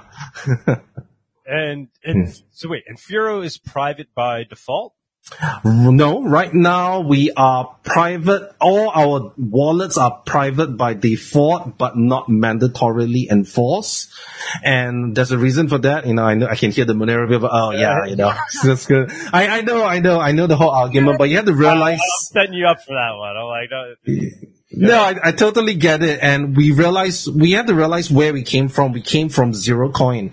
Zerocoin didn't have anything like shielded addresses or stuff. Nothing. It's like burn it, redeem it. You're still using the transparent addresses, so the amounts are still exposed. So coming from that, we couldn't remove it completely. Now with Spark, we now have that ability to say, let's go, private only, but, we're also very mindful of the ecosystem. And what we're going to try to do is to start allowing, we're going to make all our wallets Spark addresses only and stuff like that. Yes, you can withdraw to a transparent address, but we kind of want to abstract that transparent layer away and eventually remove it. But, a lot of people say, just bang it and hit us, I think people underestimate, we can do that on a philosophically perspective, but if it would kill the project, it also is self-defeating, right? Because, we're much smaller. Why are you saying it would kill the project though? Okay, let's say if all our major exchanges say, no, we're not going to bother to do the integration work to do that. I mean, let's face it, right? I mean, we are still relying on centralized, all of us are relying on centralized exchanges. Of course, there are coming better DEX solutions coming, But we all know that for adoption, we still need the centralized exchanges for now. But, I think there is a balance to be had, right? And, just imagine we are a number 600 coin, $30 million, would an exchange, do all the engineering work, to support Spark addresses. But what we are trying to convince them is to say, hey, look, we can deposit, in a way, this would avoid the problem that Monero is having with Binance, in the sense that you're wondering how much Monero does Binance have, right? But now, because I think it's unlikely for Binance to switch to Spark addresses anytime soon, we know exactly how much Binance has inside there. So I guess that's like a pro and con. And, what we are hoping to do is to allow withdrawals to Spark addresses. So you do all your transparent stuff on Binance, right? But then when you withdraw it out, it goes into a Spark address and it disappears. So I think that's similar to Zcash, the way the similar to Zcash, but yeah, I think. And so I think. When you say, the concern with the exchanges is that you're concerned that they won't want to put in the work to update their ability to list Firo, or is it also regulatory concerns that they both. Okay. Both. I mean, Monero is in the, I would say, envied position, right? Because it's one of the OGs. They got in before all the regulation became really in, and you have to see the exchanges that keep you guys. I mean, yeah, your volume is quite big, but even if they lost Monero, it wouldn't be such a big blow, right? Compared to many other coins, right? So, for them, it's they realize that there's a ongoing community, but for something like Firo, right? You kind of been grandfathered in, right? For us, I think there are as a smaller project, there are realities that we need to face. And I mean, and just take a look at Pirate Chain, right? It was a lot of, private by default, whatnot. Obviously, all of that may have the theoretically highest privacy, but yeah, it's getting exchanges to list them, getting proper wallet support means that they have to do everything themselves, and it's a bit hard, right? So there's a balance to be had. I'm very mindful that privacy by default is how I want things to be. So right now, even on our Spark asset layer, we want everything by default, mandatory. Even all our official wallets, we are going to be pushing Spark addresses and stuff like that. So yeah, hopefully we can move there, but we also have technical backlog that we need to work through to totally remove transparent addresses, and we're quite a small team, so bear with us. Yeah. Body is asking, and you kind of answered some of this. What are some of the drawbacks of Firo? What are the trade-offs with Firo and Monero? I think that's a great question. Well, first of all, I think for some, Monero would be like a non-starter. Is that part of the block reward goes to a core team, right? And right now that's about 16,000 Firo, which is about $40,000 a month that we get to fund all of us, which is, cryptographers, research and developers. And if you think about it, it's not a lot, right? But some people are like, oh, you have a dev tech, screw you guys. But look, none of us are getting rich off it. You can do the math yourself. It's 16,000 Firo a month, based on the block reward, right? But it allows us to continue pushing out. There are many other smaller projects, and sure, they copy technology and put this there and whatnot, but we're putting out original research that, is even being consideration in Monero. And I think there's some value to that, right? And giving developers and researchers the stability that they want. Obviously, eventually, we want to stop this completely because,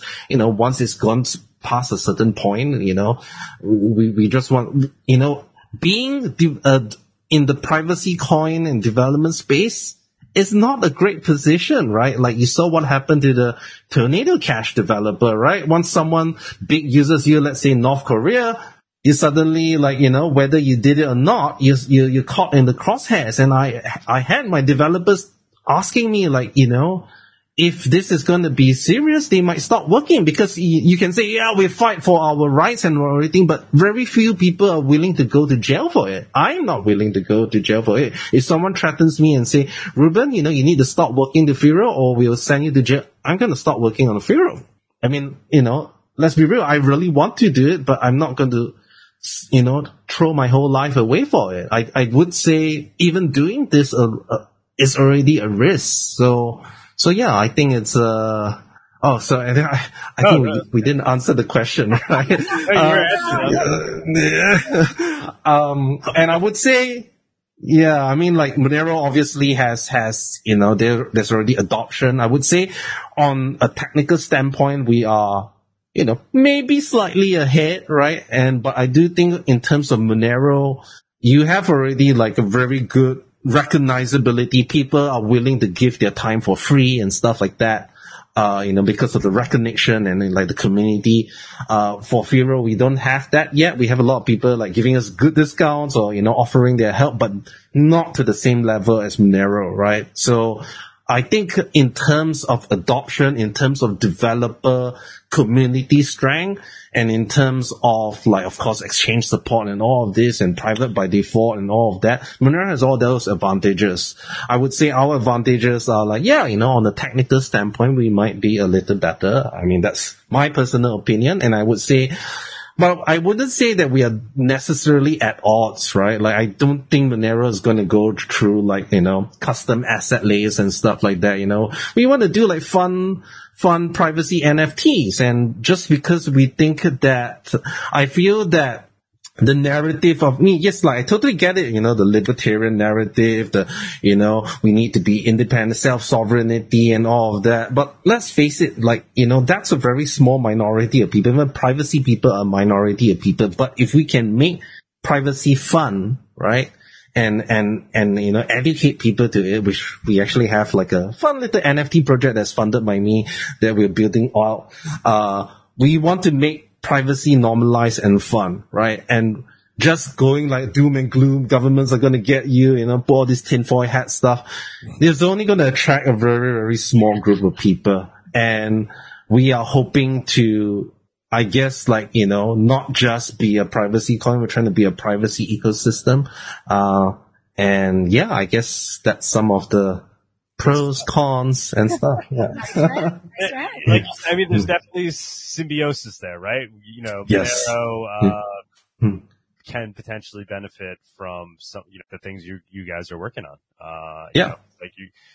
You guys can pivot faster, smaller project, you'd be more experimental, all those things. And we've seen it already, right? With your ability to implement Lelantus so quickly.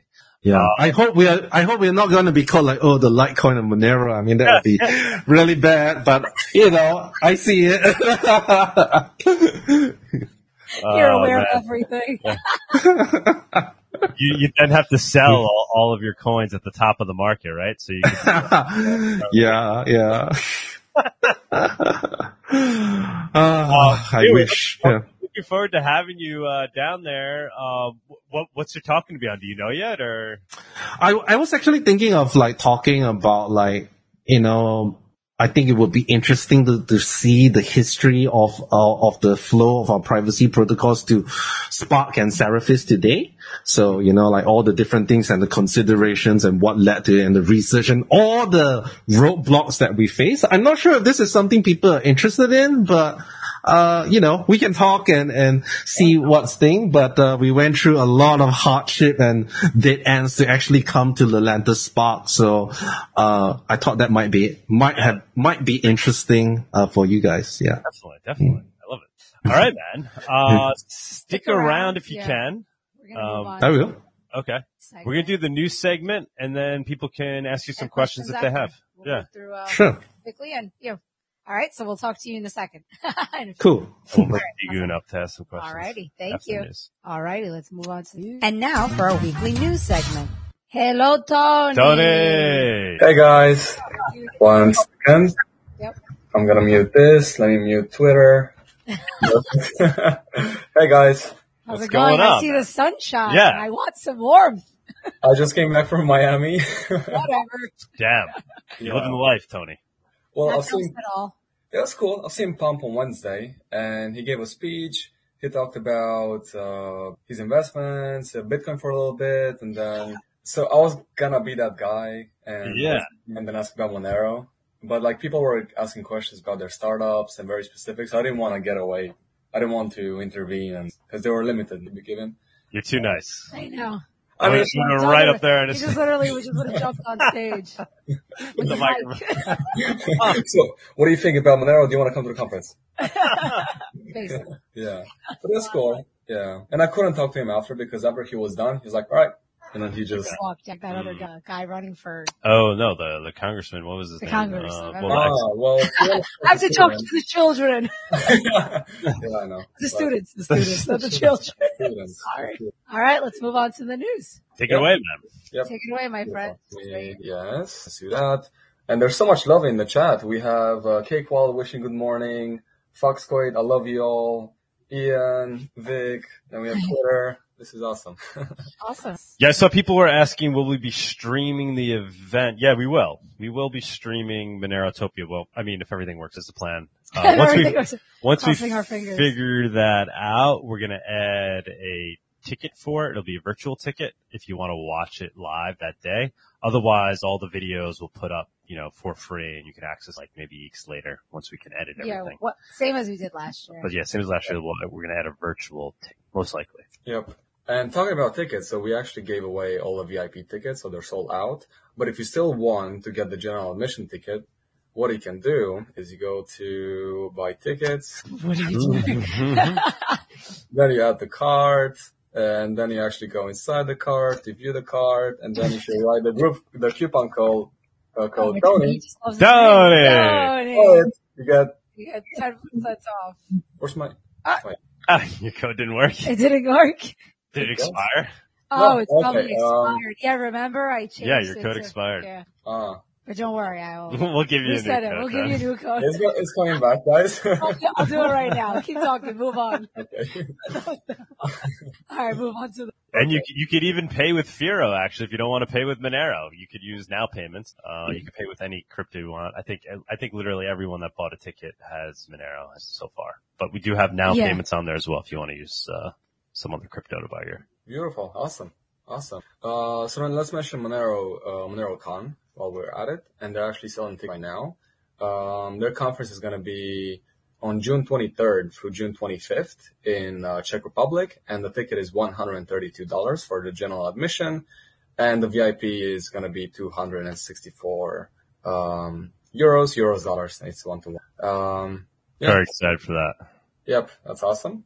Oh wait, June 23rd, June 25th. I might actually make it this time. We'll see.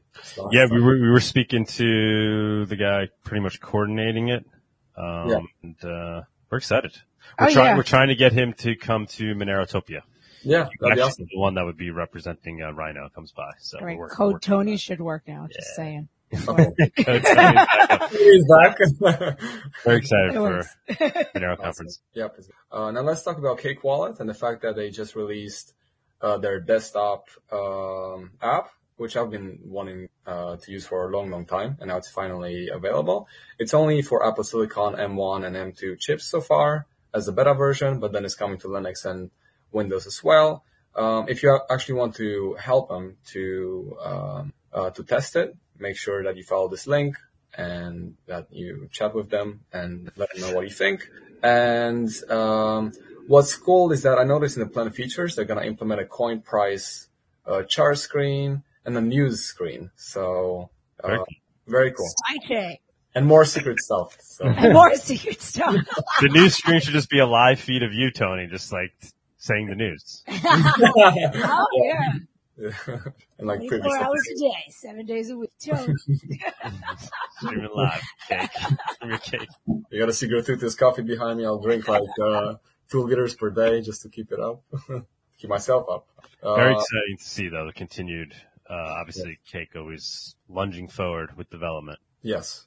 Actually, I was talking to someone at the conference, or meetup, and he knew about Monero, Monerotopia, Cake Wallet. He was actually using Cake Wallet, and then I gave him. Nice. Yeah, so that was awesome. But now let's talk about El Salvador and their mega prison. So, Yeah, this is crazy, and we're gonna watch a video in a second, which is amazing that we even have a video of it, because they show how they moved them from where they were before in the buses and then to their next location.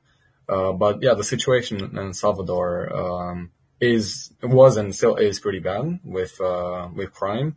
So they so far moved 2,000 accused gang members to the 40,000 person capacity prison, considered to be the largest in the Americas. And let's actually watch the video right now. Second.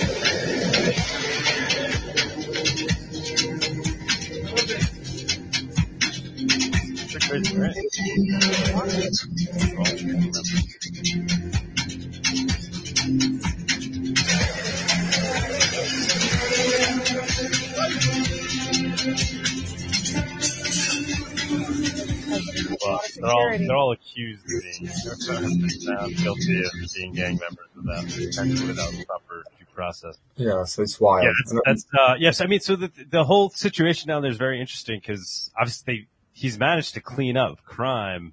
I mean, faster than any other world leader for their country. It's pretty insane what they've done over there. I think the homicide rate has plummeted. But they did it in a way, I don't know the details, but I believe, there were, essentially concessions made, right? Laws passed in Congress that allowed them to do it in such a way where they weren't going through traditional due process to get these guys off the street. So it's controversial. It's, Bukele, right? So he's trying to usher in liberty and prosperity with Bitcoin, but also doing that in a very, totalitarian type of way, ironically, right? So kind of mandating its usage. And then you see him taking these harsh moves over here, which, it's hard to argue, right? He's making it a more secure and safe place to live. But once again, he's doing it, with an iron fist and in a way that might be, inhumanitarian. Right. But some people said that you have no idea what you're talking about. Only Salvadorans know what these criminals have put us through. I'll advise anyone who thinks this is horrible to do some research, and then you can come to your own conclusions. For us, this is heaven. And then if we scroll down, murder rate went near zero almost overnight. Yeah. Jesus.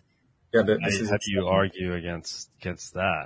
So, yeah, it is dehumanizing. But that's also the ultimate argument that you can make for solving all crime, right? Right.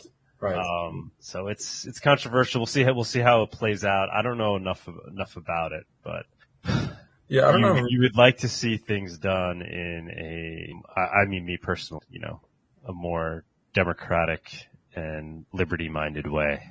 Get to the same outcome, but obviously it's not as easy as taking harsh steps like this to get immediate results. But that's the same thing as saying, let's put a camera in everybody's home because there'll never be crime again, right? So I don't think anybody would, but if you saw the results overnight, all crime plummeted. It's amazing. What are you going to sacrifice? So it's interesting because it's, is El Salvador this bastion of liberty, or is it becoming this kind of its own form of dystopia over there? Mm-hmm. I don't know.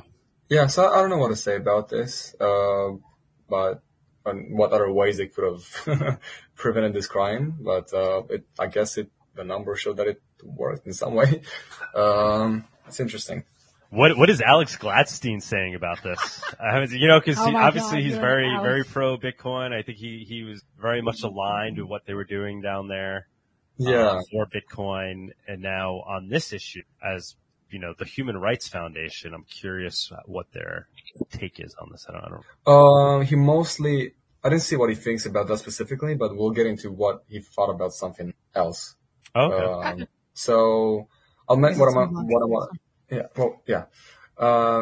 what I want to mention right now is that only 1.6% of remittances were sent via Bitcoin, and 1/3 of Latin American consumers have used stablecoins for everyday purchases. Which is very interesting because so in the US, and actually let's go to a chart. So it says that in the US, 80% of the purchases are made through cash and 20% through USDC. But in the rest of the world, which is mostly, I think, because it's not so popular in Europe, but in Latin America, it's very popular for sure. Around 22% of the transactions are made via, I think, dollars, 22% in their local currencies, and then 56% via USDC, so a stable coin. And if we go to this website, and then we'll go back to Alex Gladstein and what he mentioned. Yes, people in Latin America are actually very optimistic about digital assets. 54% are optimistic about them. 2/3 of Latinos want greater flexibility to use crypto and traditional payment methods. And a lot of them are using USDC and stablecoins for day-to-day purchases. And now, Alex Gladstein asked, if he has different data about El Salvador, obviously because they use, Bitcoin. I mean, it's legal tender, so you think that it may be used more than any other method. Either way, I agree. Bitcoin use cannot be imposed. It must be learned and done in a grassroots fashion. So indicators of access, use, and quality of financial services in El Salvador is available here. Oh, okay. What after remittances? But yeah, I mean, so stablecoins are used the most in Latin America, and Bitcoin is not used as much as you'd think that it is. Right. The organic adoption is actually happening with stablecoins. So stablecoins instead of Bitcoin. Yeah, but I'm not sure what he thinks about what Alex thinks about Nayib Bukele's way of implementing things in the country, which so far has been by the use of force. Yeah, but it'll be interesting to see what he thinks about it. Maybe we'll get him back on Monero Talk. I don't think he'll ever come back. He'll never come back. Oh my God. That was a great episode if you guys want it. It was back in the day before Alex, he wasn't very well known at all back then. I recommend it. I actually didn't watch it, so I should watch it. I didn't watch that episode. There are a few people Doug has had on. They will get back on. It wasn't contentious, but whatever. Go ahead, man.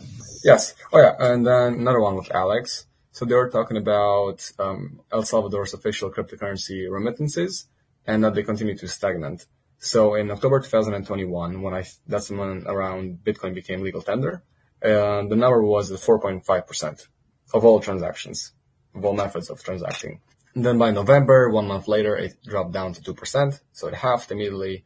And then ever since, the percentage of all remittances sent to El Salvador are between 1.6% to 1.8%. But now in December 2022, they've seen a low of 1.4%. Then Alex commented, any idea what the real numbers are, including peer-to-peer and unofficial markets, which is a good question.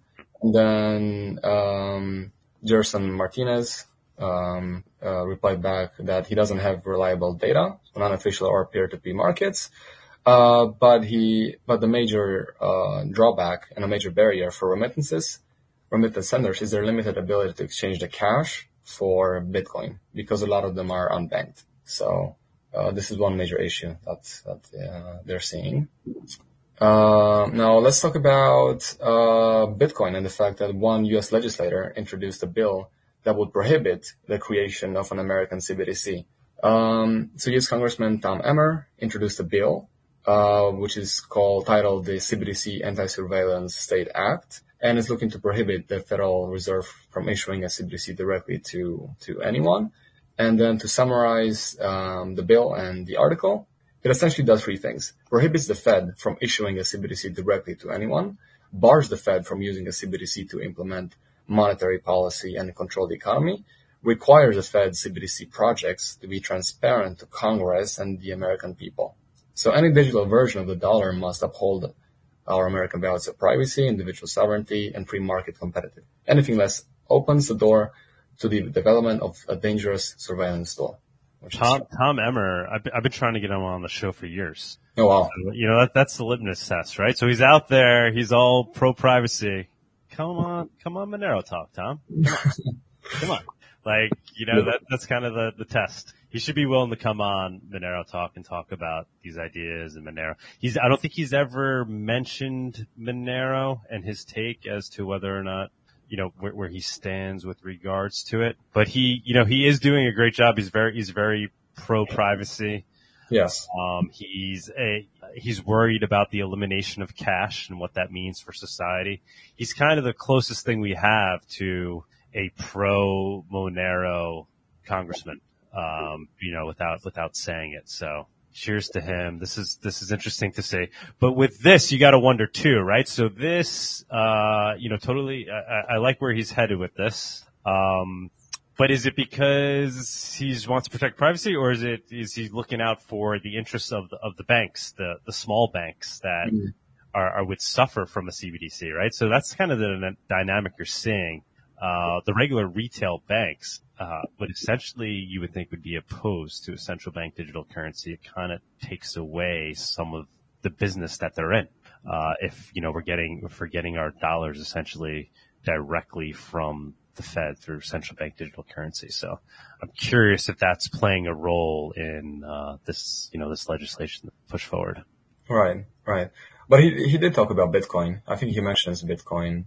Oh, yeah, of course. He mentions Bitcoin. Well, Bitcoin. He's very much pro Bitcoin. I'm saying, but Monero, right? He also talks a lot about, being, you know, pro privacy and, you know, digital cash needs to be private, but he doesn't go so far as to talk about Monero. Yeah. So let's try to get him on the show. Yeah, sure. Yeah. Everybody go in the comments and. I was emailing with them. We almost got him on and. Oh, wow. Last year. Especially when I had just run for Congress, so there was a little bit of a, you know, we had a little, Didn't work. We'll try again.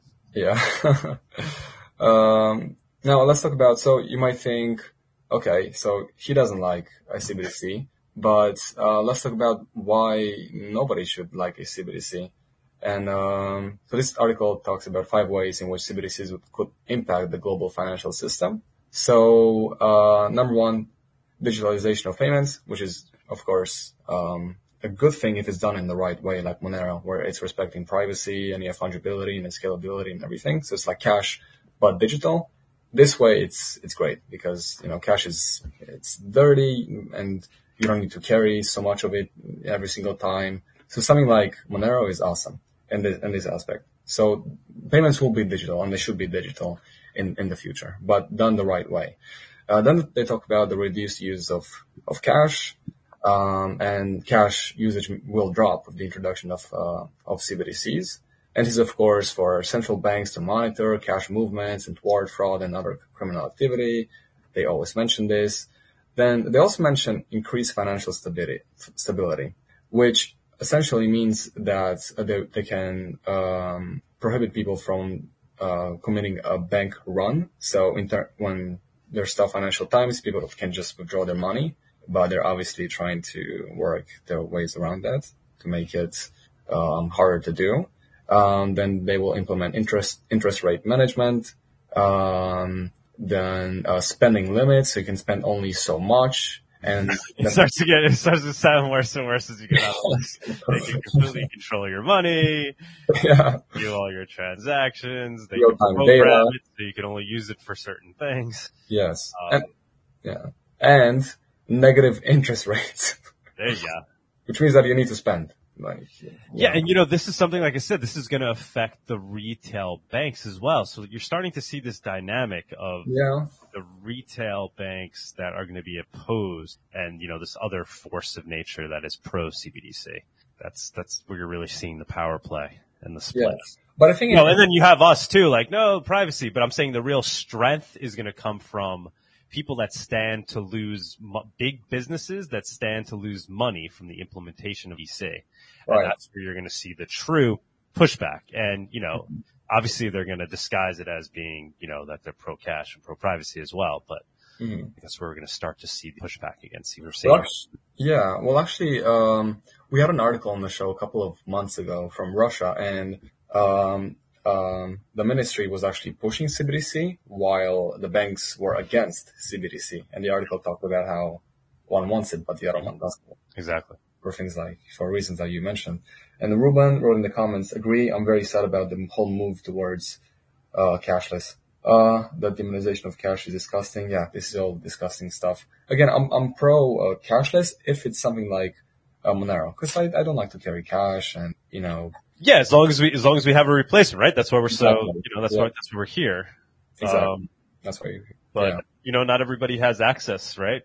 People deserve access in a free and open society to something like physical cash. Yes, that's all. And a lot of people don't even have a smartphone, so there's many things to it. But negative interest rate, that you can't save your money, you need to spend your money. You can only spend so much. They surveil it. Yeah, so no wonder Tom wants they could perfectly tax it. I mean, I don't know. Is that on the list too? That should be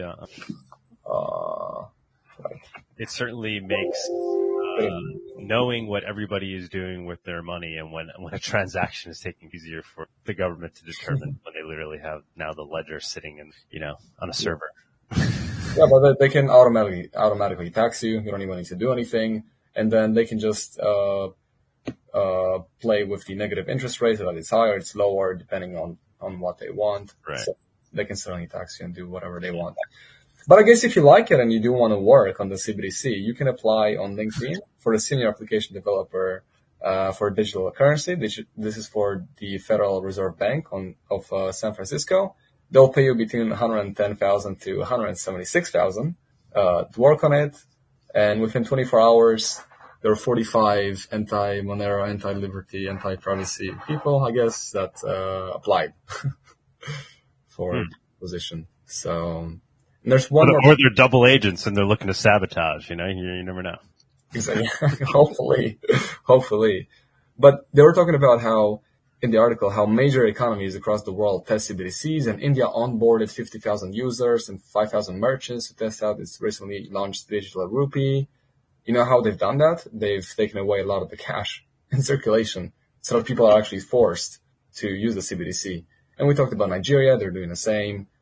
Taking cash away and then pushing their Naira, which has only 0.5% usage of their CBDC. So, yeah, we onboarded so many people to CBDC. We took their cash away, so they didn't have anything.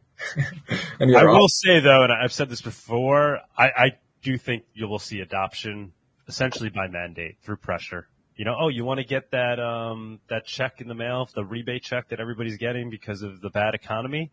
Well, you'll get whatever 25% more if you accept it in the form of CBDC, right? Mm-hmm. There we go. Yeah. All right. Why would I say no to that? I got to feed my family, and and it's not their problem, right? So the government has this ability,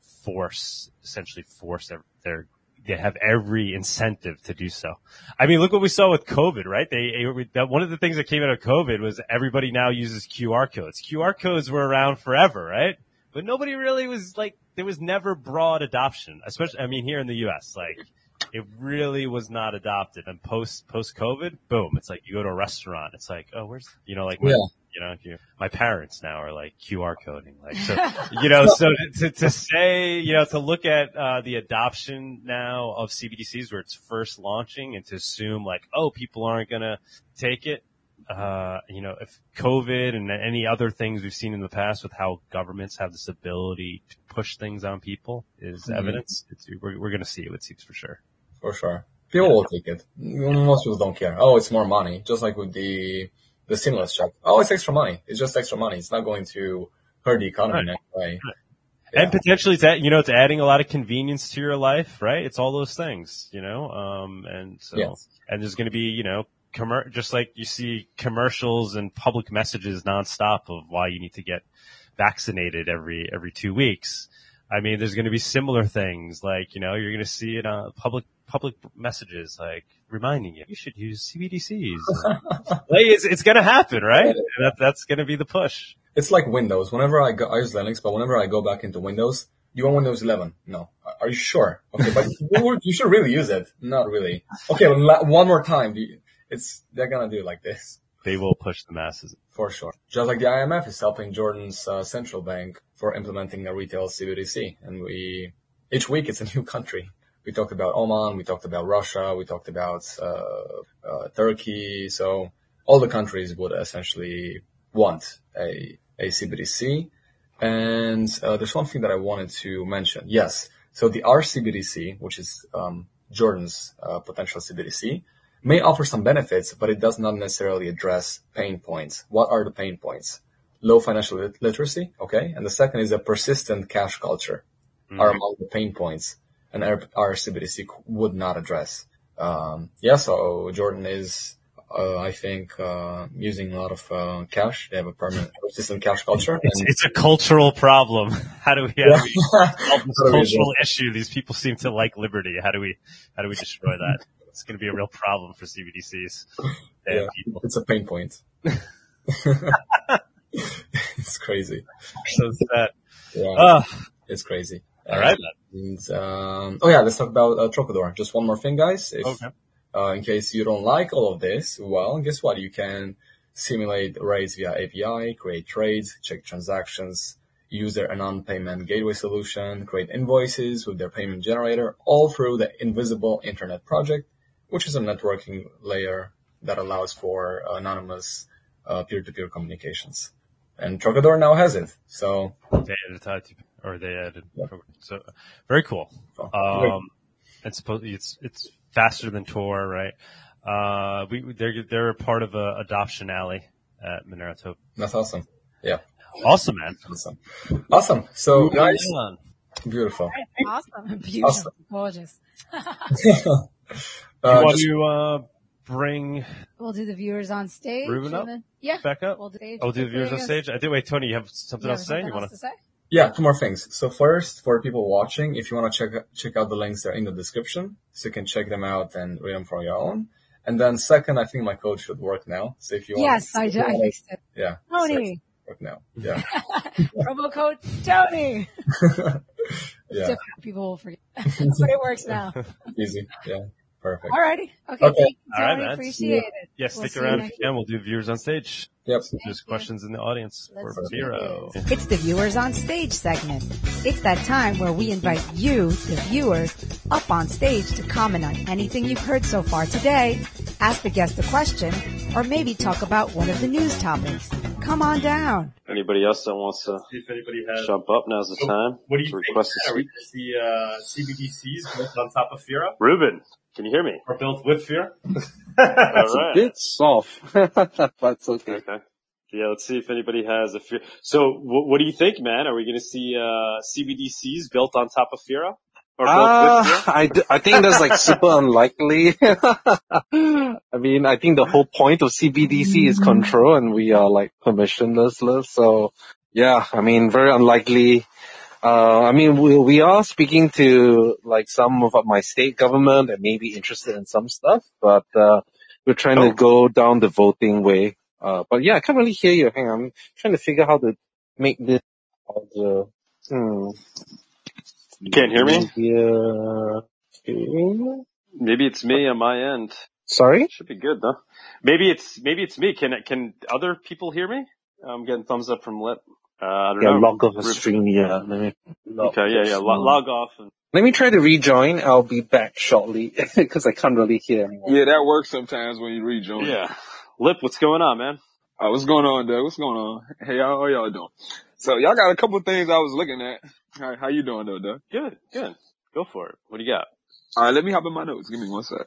Oh man, taking notes. All right, so do you want to start with CBDs? Yeah, whatever you got, and we'll discuss. See if people have things to say about it. First question, then. How do y'all feel? What do y'all think the CBD will look like? What it will look like? All right, so I'll throw some things out there just so you could add on top of that. Non-disclosure fee, non-disclosure. I have customers and they in their service. And what I'm seeing is they have like this chip that could be like embedded in like your skin.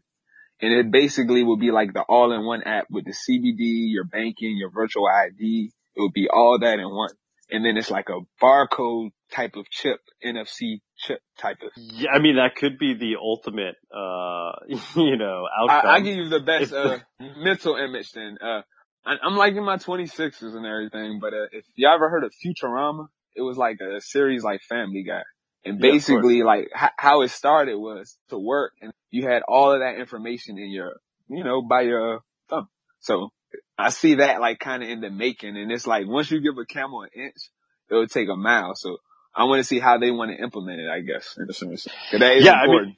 That is, that's the concern, man. I think you're touching upon why we like literally talk, we talk about it every week on the shows, because, it is the ultimate path toward dystopia, right? So whether, how long it takes for us to get to that point where it's, digital ID combined with CBDCs and, essentially implanted in every person if we get there, I do not know. But, we're already, the initial movement towards it is scary enough, where if they can just track and trace 99.9% of society's transactions at all times seamlessly and control how they use their money and turn people on and off, the system, that is terrifying. All right. So are y'all familiar with Rosie Rio? Rosie Rio? No, I don't believe so. Okay. So she's a treasure. And, if somebody takes the time to pull some money out of their pocket, I say if we got like about 32, 33 people in this chat right now, somebody could pull some money out of their pocket, and if American money. And if you look in the left-hand corner around where it says this is a legal tender for all debts, public and private, one of the treasurer names is Rosie Rio. So now I'm bringing her up now because she signed about $1 trillion in our current supply of money. Now, she has a job now with this company named Ripple. All right. I even say this. Biden, he just made the treasurer, he just swore in a new treasurer head, and he used to work for Ripple. So what I'm seeing is they're getting all these people in the feds. Now, the only way I can see they could use that as a positive is if whatever money that goes to being taxed, if we could see what they do with our money publicly, then that would help us to see how they spend our money. Like, if everybody's getting tax money right now, I did a check, right? And we can't see where that money goes, that's kind of a problem. So I feel like they should use that technology on them to be transparent to help us. It shouldn't be used the other way around. But, go ahead. Yeah, 100%, man. Traceable. So they got a traceable crypto for governments, and Monero for the people, and let people naturally adopt whatever currency they want to use, and mandate that governments have to use a perfectly traceable crypto for their purposes. Does sound like a great ideal to strive towards. Let me let Ruben chime in here, since he's our special guest this week. Hello. Hi. Can you guys hear me? Yeah, I think you're good now. Yeah, sorry, I lost the first part of the question because I was grabbing my headphones and just gave up. But yeah, we're talking about CBDCs, right? And yeah, we're talking about CBDCs and the ultimate outcome. I don't know do you have any insight in, what tech governments are looking to build on? Like Lip was saying, Ripple seems to be a common name that comes up when we talk about, governments using existing cryptos for building their CBDCs. I don't see the reason why people would want to use like existing cryptos, right? I mean, like, sure, even blockchain technology is the right thing. I mean, there's I guess other like decentralized ledger technologies, right? That are much more scalable and whatnot. Cause I don't know if it's like decentralization I wouldn't call it a goal of CBDCs, right? So as long as it's redundant enough, right? There's no need for like full decentralization. So I definitely think that maybe even like blockchains might not be the most ideal solution out there. But I mean, like, there's of course like varying degrees of understanding of CBDCs, right? There are a lot of, especially countries like mine, where I guess understanding of digital currencies is always tied into crypto and like blockchain, right? Without realizing like, well, not all decentralized ledger technologies are blockchain. So like, I've been also like in talks with certain people who are in touch with the government, and they're like, oh yeah, even now our Malaysian government's also looking at CBDCs or talking about blockchain and all of that. And many other third world countries, especially like in Africa and whatnot, some of them are also looking at CBDCs. And I feel like a lot of the time it's driven more of like, we want to look that we are ahead, right? Like we want to be we want to be in AI, we want to be in like, blockchain and look all cool and stuff when there's actually very little understanding at the decision maker level and whatnot. And that's where I feel where maybe some blockchains would actually be used to make a CBDC, but I feel like with the major countries, they probably wouldn't use like Ripple or something like that. I mean, that's just my thought. No opinions on, whether Ripple is the right platform or not, but I just think that it's so unlikely if they can easily build their own CBDC, right? But I think what I'm personally concerned about is that, money has always been a weapon, but now with CBDCs, the access to financial stuff is actually weaponized, right? And it's very scary. Like I have a friend in Singapore, right? And obviously, I'm taking it with a grain of salt, but what he told me was like, his spouse was actually kind of charged with some sort of like financial crime, but it's not even like they're not even proven guilty, right? So it's just like still under trial and whatnot. And now they are being not deplatformed, it's not the right word, but they are being cut off from the financial system. Like, all the bank accounts that got closed, the mortgage got closed and whatnot. And I'm thinking, well, banks already can do that. I feel like CBDCs are even scarier, right? We saw what happened to Canadian truckers, and this is really a weapon to retain control. How can you? That's why I always see it like in the US, they always thought, well, we must retain the right to retain to bear arms because we need to rise up against our government, right? Well, that's kind of useless if, you can get cut off from the financial system, and then where are you going to buy shit, right? So I think it goes hand in hand, and I hope people recognize that, right? Like, don't fight just for guns, but you got to fight for money too. I think it's even more vital for money. Yeah. 100%, man. Yeah. It's more subtle, right? It's not something people pick on as fast. It's not as obvious in your face of what nefarious outcomes it can lead to when, we're all using a traceable fiat that's in digital form that is programmable by the government. Adon Shop, what's going on, man? Yeah. Any comments? I don't really have any comments about the CBD stuff, so I just have some questions for Ruben, but I can also wait. Anybody else want to throw CBDC stuff? Yeah, I just wanted to point one thing out that I think it's important to keep in mind. When we're talking about insiders and power players, it's easy to think, it's like one monolithic entity, right? But the reality is that we have power players in all different sectors. There's probably like financial insiders that are trying to use crypto for stable coins and kind of make that quasi CBDC where they're, for example, like I said, Fidelity is trying to back USDC with a money market account, which is backed by reverse repos at the Fed, which really isn't the same thing as like a hardcore government CBDC. But, then we also have these other forces, people probably like, Elizabeth Warren, who would probably love a CBDC. Right. So you get these power players, like when something new, a new technology comes up, they're always like struggling to be the one to take control of it.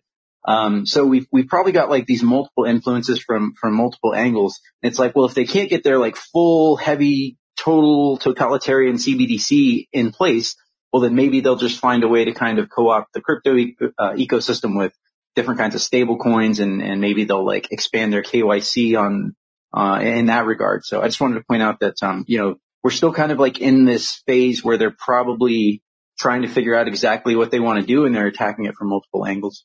Very good point. Very good point. Anon Shop, go ahead, man. Hi, Ruben. I just want to say shout out to Firo. I spent like hours last night researching the work y'all have done, and y'all are definitely punching out of your weight class when it comes to the amount of research you guys have posted, and it's actually beautiful to see. Thank you. Yeah. Thanks a lot. Yeah. And reading through that research, I have like a list of like 15 questions, but I'll just pick one. I saw that y'all did your ASIC resistance mining algorithm. Y'all chose one that, yes. Yeah. y'all chose one that was GPU resistant versus something like CPU resistant that Monero has. Would you mind explaining why you chose to target GPUs over CPUs, for example? Sure. So first of all, I mean, like, you know, the MTP research was kind of like a dud. We spent a lot of time and money on it, and we didn't really get the desired properties that we wanted. And in a way, I think we were doing something that wasn't in our field of expertise, because someone who designs mining algorithms should also be very not just conversant with cryptography, but also with hardware design and the cryptography. So, okay, I'll skip over that because we're running out of time, but you can ask me personally later. But why we chose GPUs is at the time, actually, Firo actually started as a CPU mineable coin. And it was intended to be CPU mineable only. But what happened is that we got raped really, really hard by people doing like using cloud mining credits, which I don't know. I think it probably got them illegitimately. I mean, even had some of my friends saying like, oh yeah, you know, I got this thing. And then they were like mining the crap out of it. And they even like some of the pools were saying, yeah, I know it's very clear that some of these were botnets and stuff like that. And I know, like, you know, Monero is kind of like, yeah, you know, kind of partial to botnets, but I felt that, look, the whole goal of it is for fair distribution, right? The idea is that, you know, you don't want to you put in a X number of resources, you are going to be on the equal playing field with other people as well. So yeah, of course you put in more, you get more, but at the same rate as other people. But I felt that botnets were an unfair advantage, right? Because only a few people have it, and it's like you're using other people's resources and getting it. And also, you know, when we saw all this cloud mining being abused by us, on our platform, we were like, oh man, this is really bad.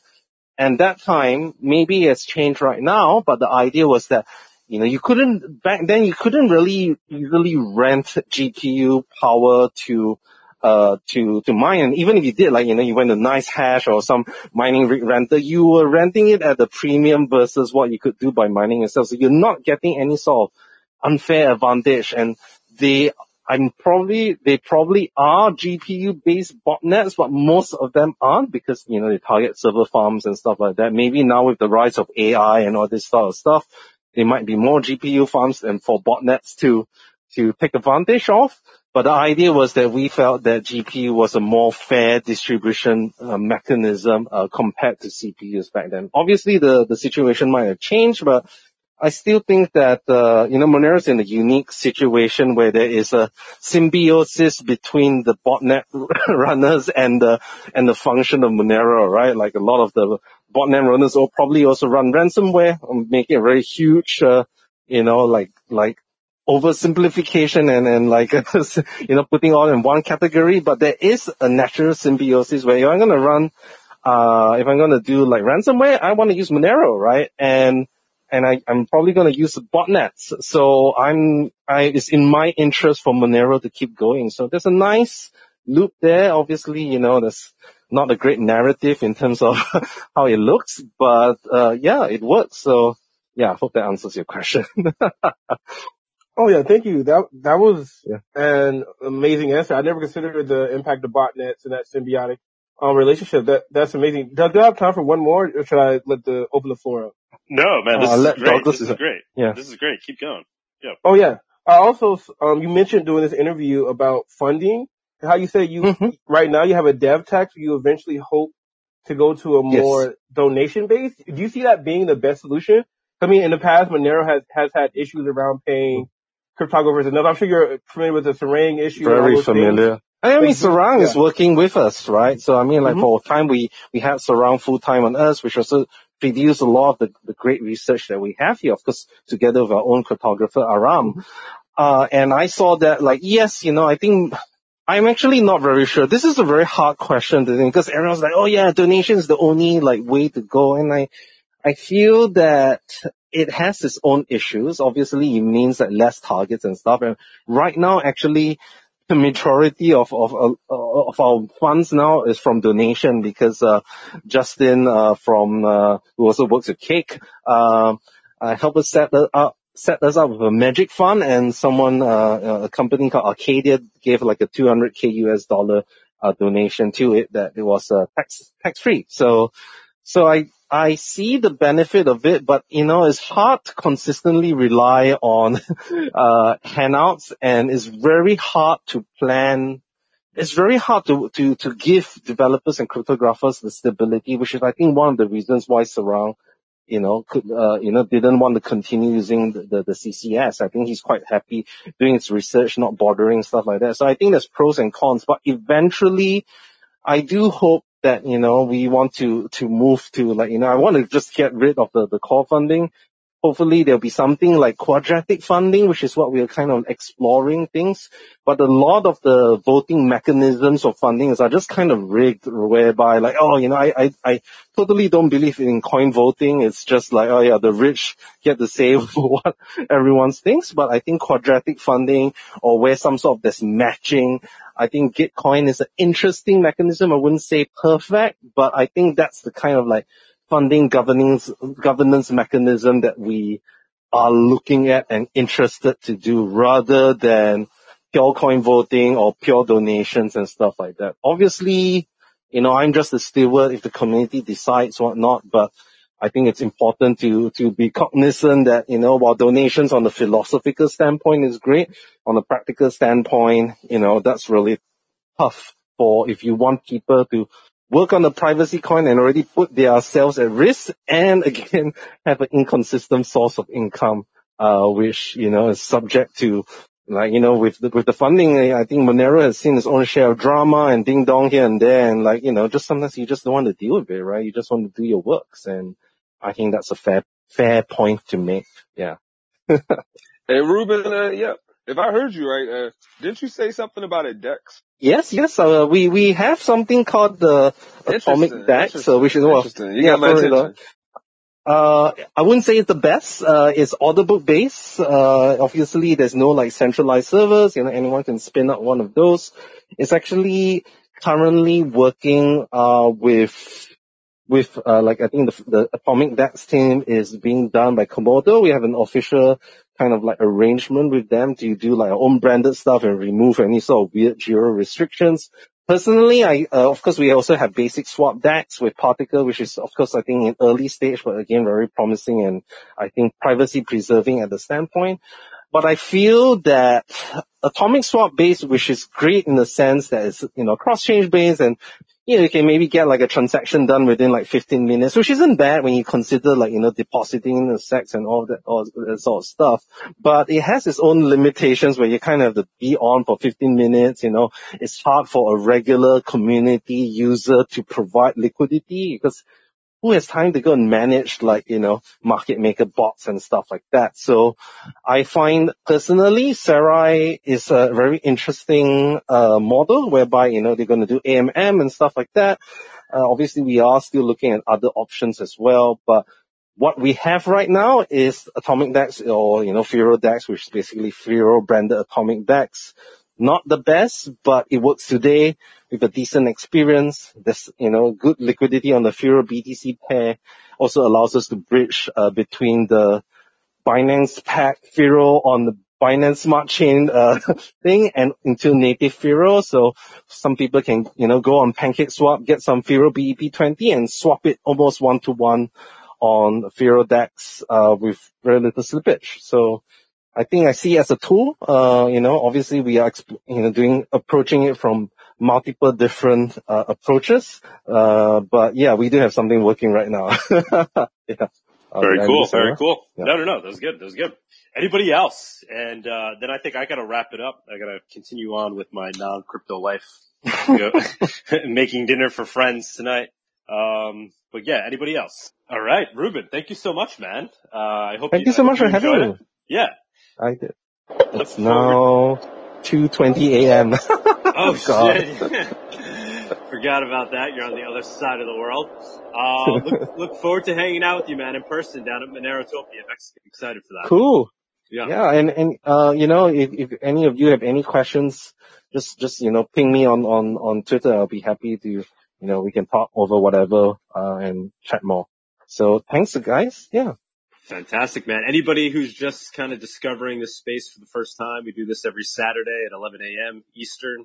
We do the Monerotopia show. We always have a new special guest. We do news. We do price report. Anon Shop recently was added to the team, and he does a dev report every week. So tune in live every week. And also check out Monerotopia.com, where we're selling tickets to a Monero conference that's taking place in Mexico City in May.